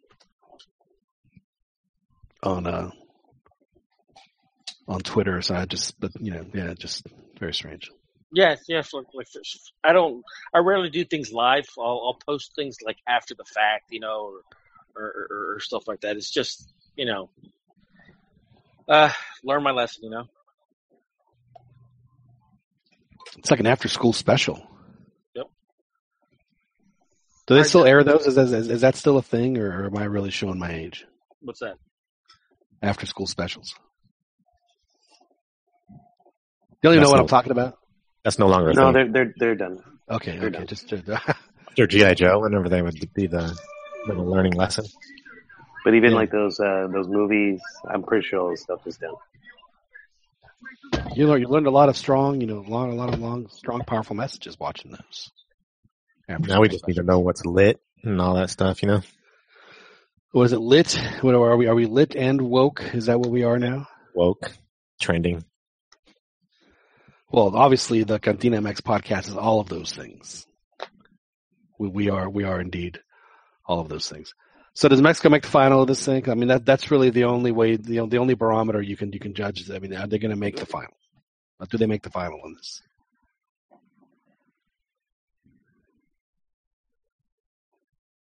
Dan, do they make the final? I'm going to say no. Dan says no. Savage. I think they do. All right. Chicky says they do. Joel, do they make the final? I'm gonna go with. Well,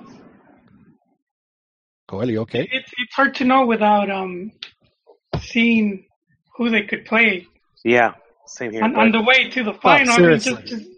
just throwing out a guess out there, because I mean they could play in the semifinals, Costa Rica or U.S. and I'll say it could be a coin toss. There's between no way those they're two. going to play. They're playing U.S. in the semifinals. It's and I'm not sure if Costa Rica. It's just not going to happen. And they've come up with every scenario to prevent that from happening, and that's how they seed the groups. It's just the reality. But as long as they're either in first or second in the group, We played them before, it's just John. not going to happen. The very first Gold Cup. That was the very first Gold 1990. Cup when it wasn't even on TV. It was on closed circuit.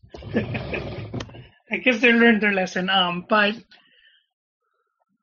I think they have the talent to be in the final.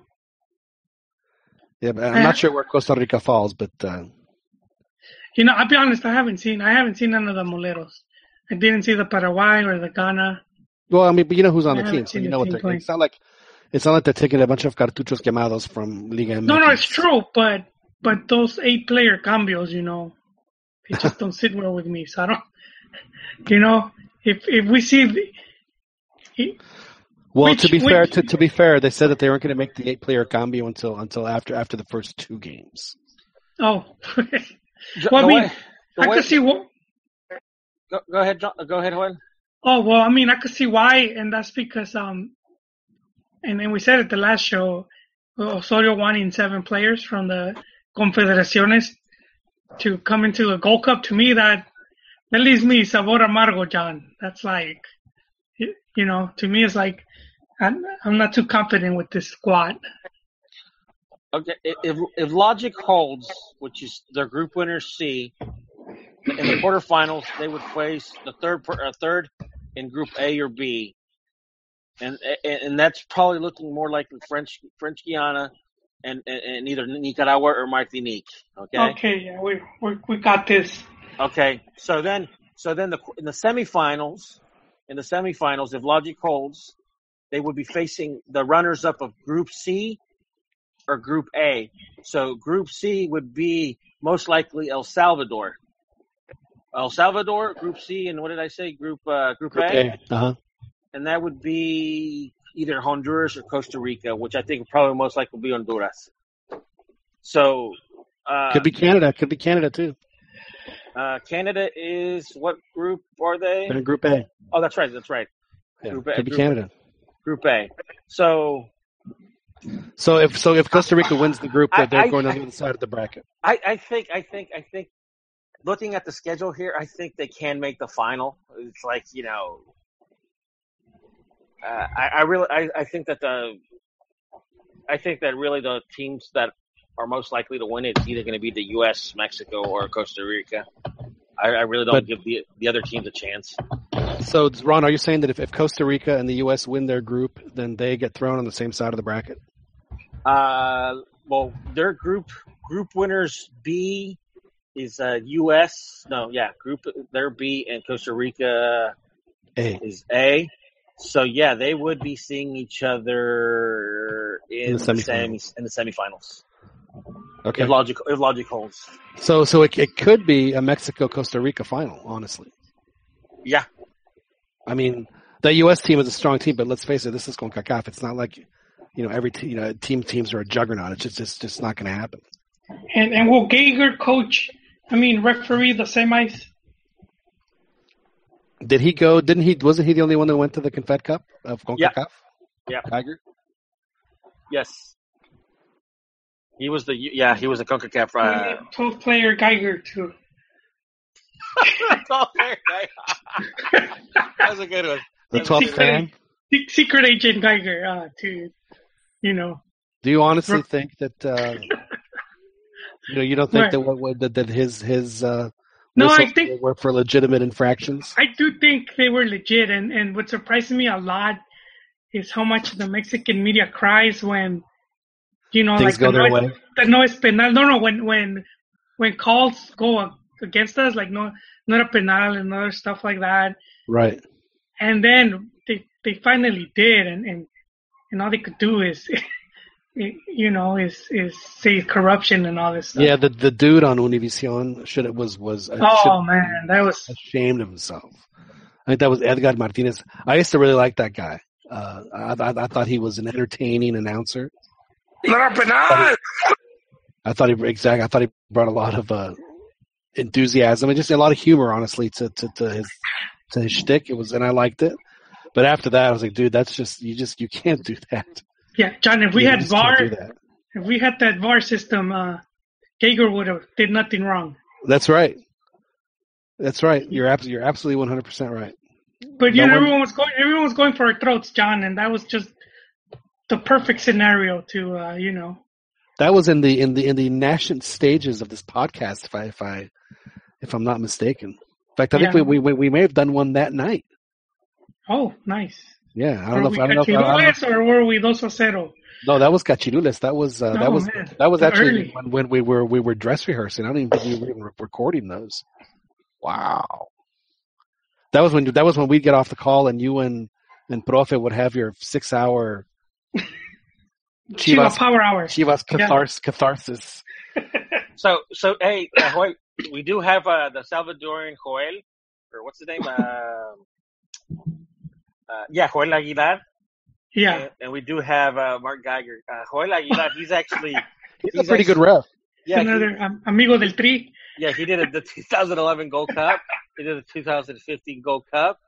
Yeah, but both those games were very well officiated. I have no issues with him. Yeah. He's a good ref. He also did the 2011. And I guarantee you he'll be the ref in the final.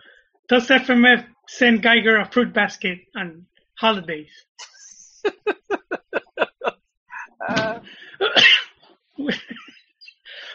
Who are the Mexican refs, Ron, that are going to be in the tournament? Hold on, I'm just looking at that. The Mexican refs, Garcia Orozco, Fernando Guerrero, Cesar Arturo Ramos. Those are the referees, and then the assistants are going to be Jose Luis Camargo. I don't care about the assistants. Okay. Okay, so I couldn't tell you who the assistants. All right, so actually, I don't recognize any of those names. To be honest with you, I guess that's a good thing because you don't want refs to be like quote unquote superstars. All right, okay. For Jair Marufo is for the U.S. Also, Mark Geiger. I'm not familiar with Armando Villarreal from the U.S., but I do know Marufo, and I knew Marufo. I think he's also a friend of the three. I think he was asking for autographs of the Mexican national team. Yeah, he was posing for selfies on Instagram with yeah. Comparing abs with Guardado. Let me see.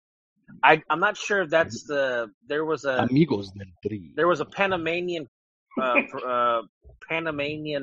referee who's also kind of a friend del Tri, but I don't see him. And there was also I think a Jamaican one, but I don't see him either.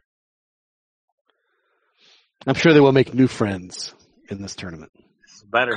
CONCACAF is Mexico's friend, so that'll ensure a Mexico-U.S. final.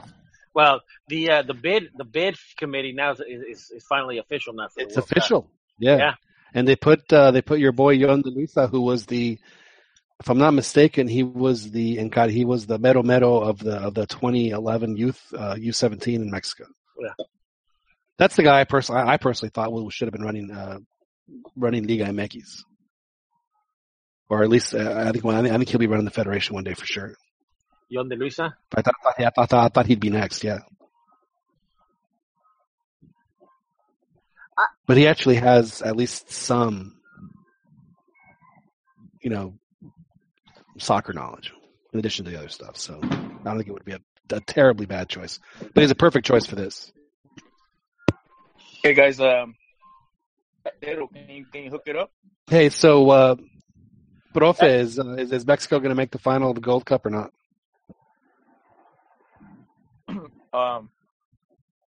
No, man. I think it's going to be tough. I think they have the easiest Panama has path the now number. that I look at it. I mean, if you're saying they're playing Martinique or Nicaragua at the quarterfinals, and then Canada or Honduras as a or El Salvador in the semis, then yeah, they have. They should make it without any problem. Yeah, they have the easiest. Now that I look at it, they do have the easiest. This is Osorio's specialty too. These he is. Moleros, that's what he's gonna. He's going to study the hell out of Curacao. We could have that coach rotaciones, and Osorio could just coach. Are you guys sure that Osorio's coaching the Gold Cup? Yeah, sir. You know what? Who would coach Mexico for the World Cup games though? Because I mean, to be honest, the only guy who's so far done anything worth. Well, Profe, has your phone rung? Has your phone been ringing at all? You know what? No, I'm talking about you, Coach. Yeah. No. You know what it is Habib over there, the curry maker. He's blackballing me from going big time. It's because you need to get your coaching licenses in order. They're not. You gotta pay, dude. You gotta pay to play. Are you gonna have to go to Nicaragua to get your coaching license, Profe? Hey, speaking of which, it's faster than Honduras, bro.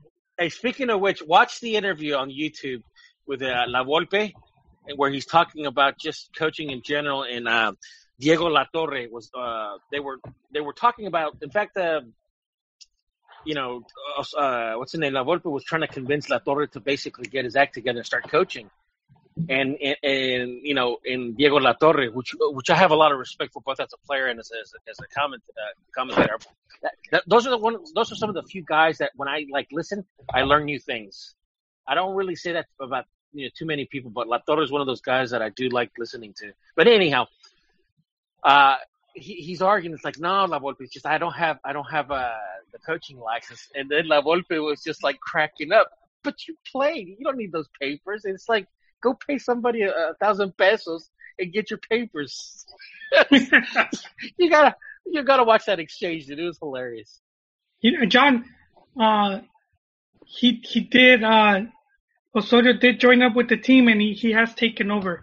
And today a picture came up where he's wearing this shirt, and it says, this is what the shirt says: improbable ganar si no asumimos la posibilidad de perder. Huh? So it's improbable to win, and we can't assume the possibility of losing. See what you said, Oh, I understand the words. It's just like, what the hell? That's his message, man. Confucius. It's always so been. so he's putting the message of losing in the players' heads from the first practice. Well, I guess I don't understand why you have to assume the possibility that you might lose. I don't get it. Basically, he's saying that you got to speculate. Dude. Saying you basically have to speculate to accumulate. That's what he's basically trying to say. But hey, going off Profe Cambiarrayas. Is that a rap song? Hang on.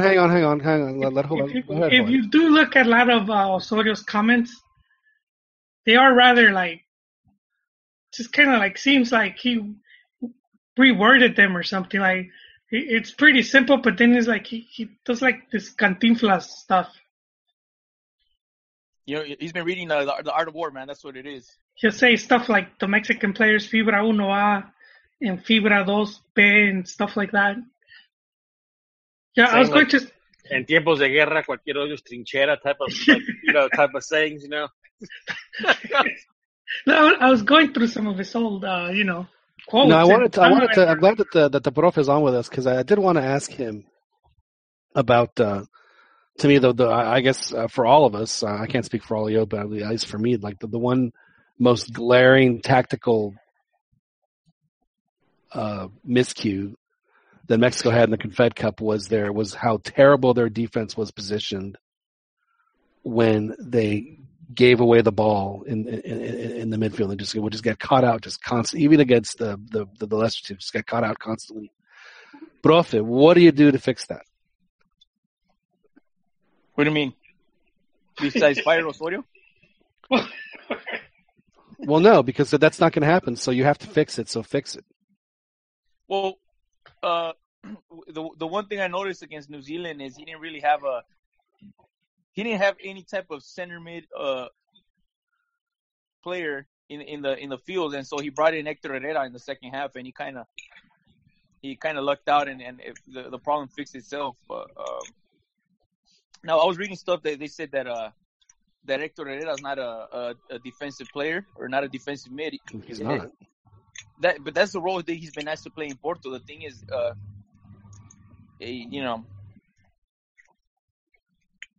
I don't know, man. You got to put in, I guess, you got to put in a defensive mid. Profe, you are disappointed. I thought that you were our tactical genius, and here you are telling me I don't know. To be honest, John, the games were during my work hours. And, I mean, there's a few observations that I saw. Like a lot of people, they were upset that Vela didn't play. I think it was against Germany. And I mean, I saw him against Portugal, and he had a terrible. He didn't have a good. He did not have a good tournament. Yeah, he didn't have a good tournament. So he wasn't a no-brainer, but still, I mean, that's the guy I was expecting. You throw him in there, maybe he shows up. Why on earth would you want to use your best player in your most important game? I mean, but I guess what they're trying to ask you is, how do you maintain order while still maintaining a high press and exposing and advancing your back line? How do you maintain order? Yes. Well, with this team, how you maintain order is. Well, how do you maintain order? We don't care about what this do. How do you do it? Me? Yeah. Oh, me? I just hack. I just tell my players to hack the other players. It's a tactical foul. See, you didn't think about that, did you? I think speaking of, it might sound funny, but we were looking at the stats of the Germany-Mex game, and Germany had more fouls on Mexico. Tactical. Yeah, they're tactical. It's like right now, if I could upload that image of that dude, pointing to his brain, it's like that logic. I have to show you. It's a funny meme. But no. The question is, like for you with your kids and stuff like that, how do you maintain order in the back line when you're pressing high, when you're pressing and your lines are advanced? You players to work extra hard when they lose the ball. They can cover your back line, and when you have players like in this case, if the team's playing very fluid, players are exchanging positions or ending up in territory they're not you don't usually see them in, then you just need awareness of where there's or communication, I should say, and awareness between the players to know what they have to be covering. Now in this case, the Germany game, I was listening to it on the radio. I actually I kept hearing I think it was the right winger going up against Alanis. Oh, he crushed the whole first half. Yeah, and he basically, he finished the game within minutes, and they were able to find him for a counterattack every time. So I think what you do is, what needs to happen is right away. In English, in American terms, they call it a transition from the frontline players to press the hell out of the ball so they can't get that long pass, that long searching pass out of there. Well, the biggest problem was that he just wasn't fast enough to keep up with the guy. If you had anybody speed to keep up with the guy, it wouldn't have been as big a problem. But when the guy is, always 3-4 steps ahead of the defender, you're going to have a hard time stopping that guy. That was the biggest problem. Did you ever watch that video? Did you ever watch that video of Henry? Question for you guys. Do you think Layun would have been able to keep up with him? No. Mike Layun was He wasn't pushed up. maybe a little bit faster, but not that much faster. He wasn't pushed up all the way he could have. Whatever happened to like playing back, like when the guy had the ball on the dribble, you don't run up to him and try to take it away. You play back and let him have his space, especially if you're pushed up. They didn't do that at all, and they got smoked. Layun got smoked on the wings. Everybody did. But then the worst part for Mexico is that they'll triple team a guy, and yet nobody will make a commitment to go after the guy. They'll triple team a guy, and then the guy on the other side will wide right, open. exactly. Yeah, they triple team him, and then he'll just find the guy who's open because they actually never attack the guy. It's like, dude, if it's 3-on-1, then somebody go after him. It's funny you guys are crying. You're crying out for Borja. His teams know how to do that. They know how to double team.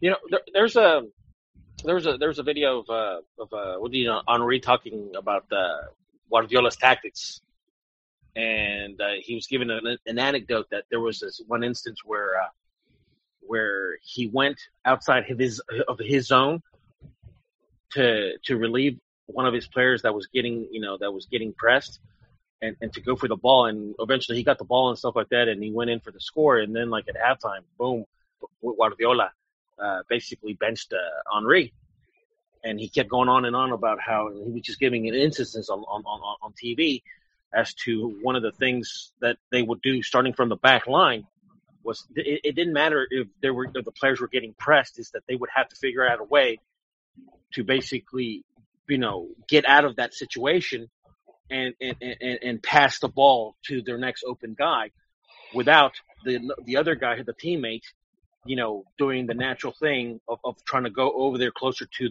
his zone and getting the pass to the relief. So basically what would happen is that player, obviously you have to have talented center backs and fullbacks to do this, is that, they would break the press and then, find, the open guy. But by getting pressed by one or two guys, obviously now you've opened up more passing lanes going forward. And Hey Ranjit, I saw that. What's that? Flip too, and I think the point that got across to me was that because I think in that situation, TTMD ended up scoring, right? And so that's kind of what pissed off Guardiola, is he didn't listen to his instructions, and then he was like successful. So in a way, he upstaged him. The ego couldn't take his ego couldn't take it. Yeah. To me, I think I don't know. It was like. Do you get mad at your kids when you tell them to do something? They do the exact opposite, and they score anyway. Do you give your kids the business when that happens?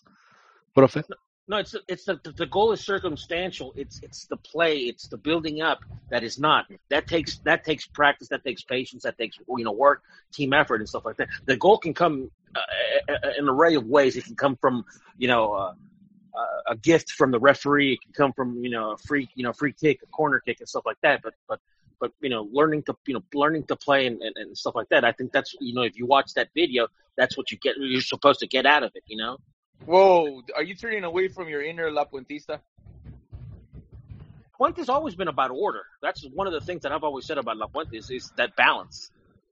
So it's sort of like the movie Hoosiers, where Gene Hackman has them passing 5 times before they shoot, but the one guy decides to disobey and start shooting threes like crazy and start scoring all kinds of threes. It's funny you say that. Yeah, it is in a way kind of like that. That it's yes, the opening, a good open shot could be there, but I think what he was trying to to tell his team is to start working for your shots, the high probability shots.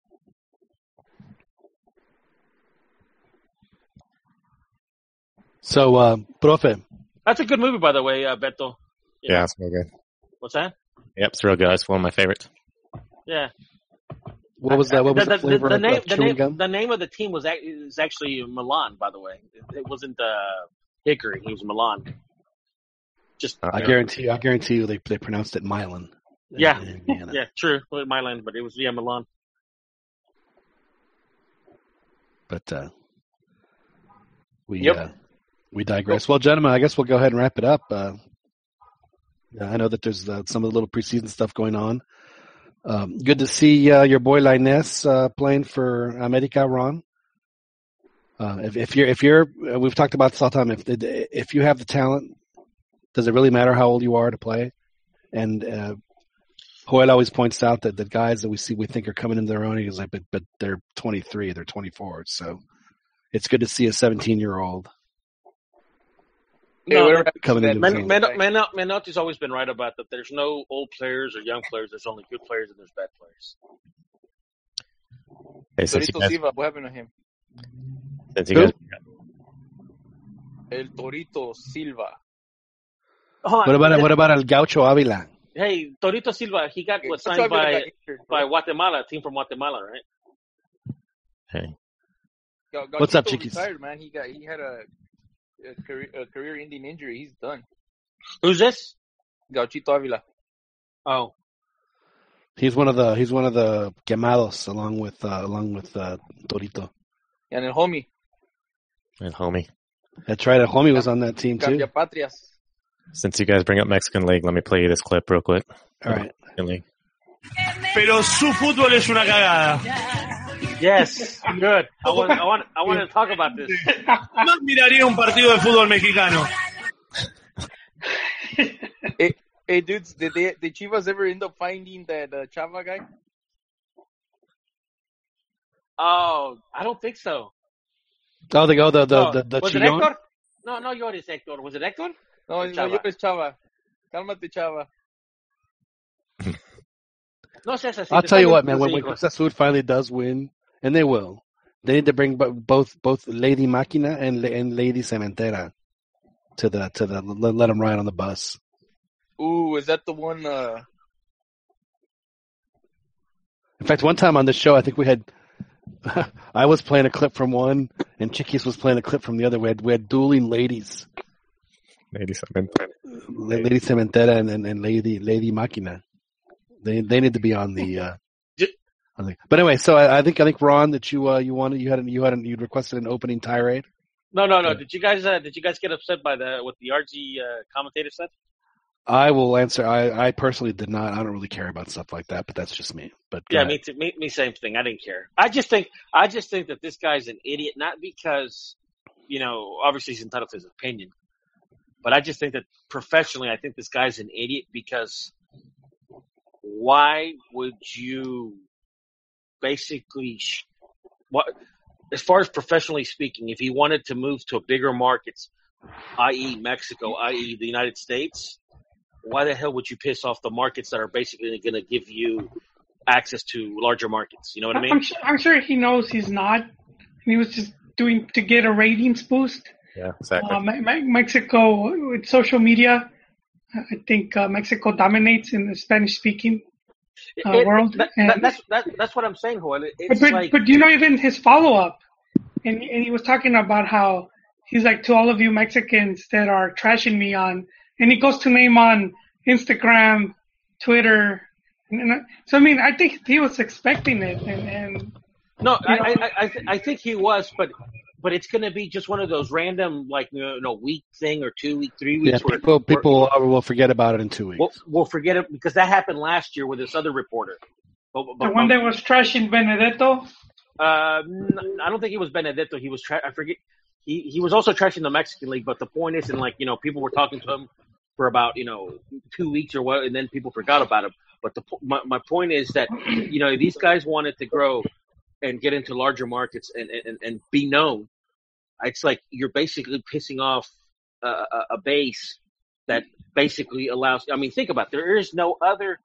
The Mexican community, the Mexican football community, give foreign reporters and journalists an opportunity to work covering Mexican soccer. It's like, look, how many Chileans, how many Colombians, how many Argentinians, how many, reporters work in Univision, Telemundo, and that's La Volpe said. He brought up that point. He's like, when you criticize Mexican soccer, you're also criticizing all of the Argentines that work over here. Yeah. So it's like, I just think half the players are from Argentina in the Yankees. Let's be honest. And coaches, John. So Yeah. like, to me, It was a troll. It was a troll job for he's the a troll. He's Of a course troll. it was. It doesn't bother me. I'm just thinking the guy's like, what an idiot, dude. You know, he's No, just it's a cynical, but yet entirely 100% expected way to garner publicity and some kind of social media bump. And, hopefully, like y'all said, people will forget about it in 2 weeks. But now this guy's gotten, now he's made himself known that he's taken his position and something tells me that, even though we would hopefully forget about it, I think that it's something that's probably going to stick around for a while. I do think, especially if it goes back if they go back into the Libertadores. I think it is a demonstration of the Argentinian arrogance, though. Well, if it goes back to the Libertadores, John, and you have Santander, who is, or whoever the sponsor is going to be, they're going to want people like him far away from the microphones, because for the most part they're going to want the Mexican teams in there, Right. And they're not going to want guys like this guy. It's like, dude, Jesus Christ, I said, Argentina's got population of 30 million, whereas the United States has 50 million Hispanics, and most of them are Mexican, and then not to mention the 100 million Mexicans in Mexico. But he's not even in one of the main shows, Ron. I know. Yeah, I mean that's why. I just thought that this guy's just a stupid, like he's an idiot. Not because of his opinion. It's valid. What he can have his own opinion. It's just professionally, you just kind of have to pick your battles, And I just don't think they're cussing like crazy on that show. And the one thing that discredited everything he said was that he's not competitive. Yeah, that he doesn't watch the games. The worst league in the world could be competitive. That has nothing to do with like how good your league is. Well, it discredits him that he didn't watch games. Yeah. It's like, how would you know then? Yeah. So he's like most people that make those kind of claims on an internet. Yeah. On the internet, not on internet. Good Lord. The internets. But we also did get to hear this great gem from the great Carlos Albert. Si él adora a la Chilindrina, pues yo a la concha de su madre. Oh, I'll stop it there. Carlos Albert with going blue on us. That's he's hilarious. I don't know what to say. That's he had to take it to the Argentinians with Argentina slang. That is pretty fun. All right, General, we'll go ahead and wrap it up here. Coach, thank you very much for finally joining us. Once again, we do appreciate you taking the time. We appreciate the fact that you are a very busy man. So I know that for you to find time to join us is extra difficult. So we do appreciate you doing it.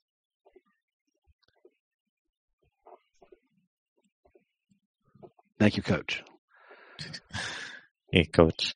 Dan, you are going to San Diego this weekend to watch the Mexico. I guess down is it at the Murph? Yes, it is. And did you get parking too? Indeed. Well, wow, I got to pick it up. I'm gonna go tomorrow and pick it up. So, but yeah, that is fantastic. Good for you. Yeah, hopefully I get the press conference, and then yeah, it should be fun. It's my first Mexico game now, so first official game, so it'll be cool.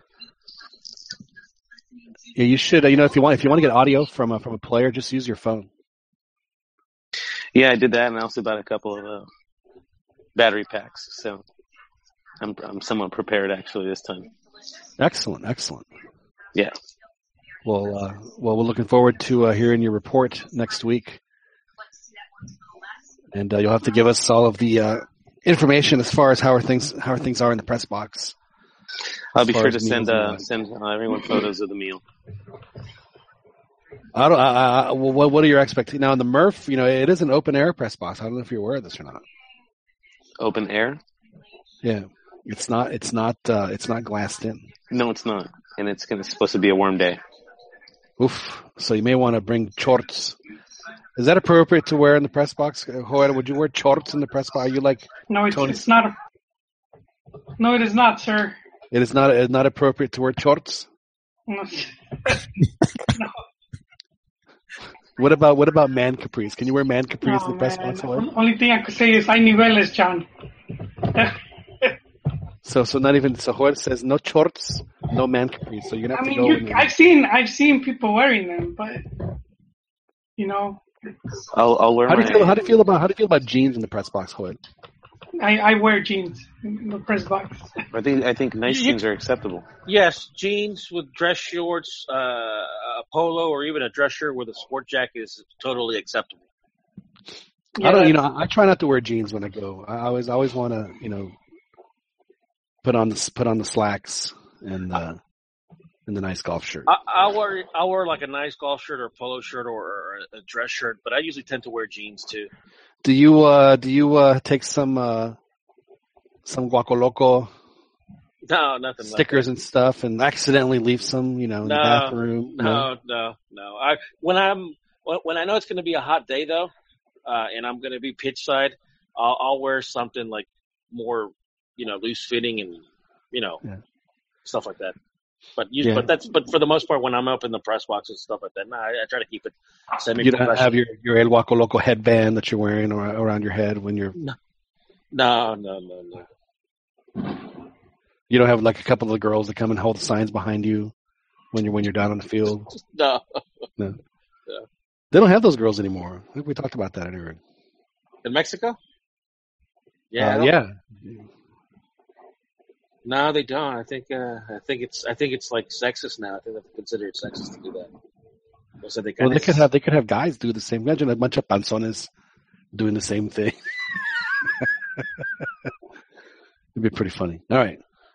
Well, Dan, thanks for joining us. We'll talk to you again next week. Yeah, pleasure as always. Joel, I'm assuming you're not going to go to any Indian Gold Cup matches. I did not.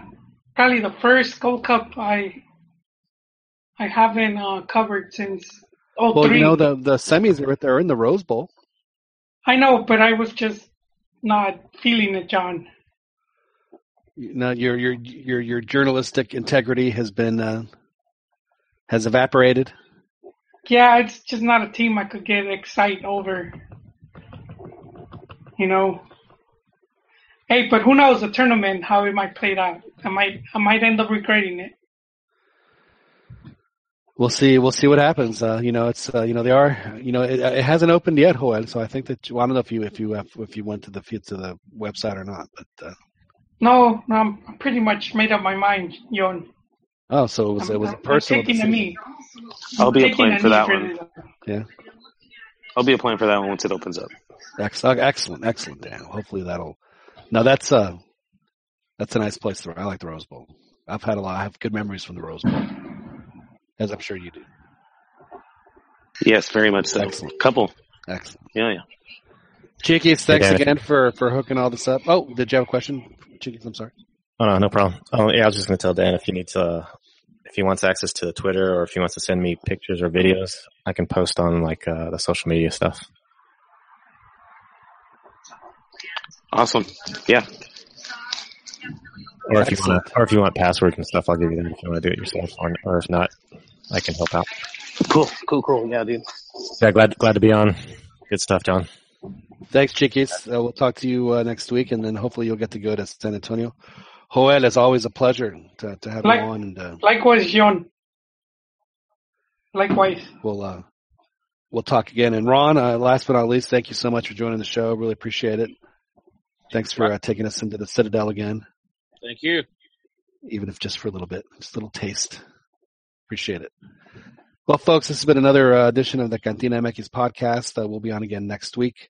I will actually be in Denver on Thursday, so hopefully if you guys want to do the show live, I might be able to bring you all some live reports from Denver. So hopefully we'll be able to do that next week on the Cantina MX podcast. So thank you guys very much for joining us. We'll talk to you guys next week. Listen to this and our previous editions of the podcast in the podcast center on iTunes as well as Google Play. My name is John Jagu. Thank you guys very much for joining us. We'll talk to you guys next week.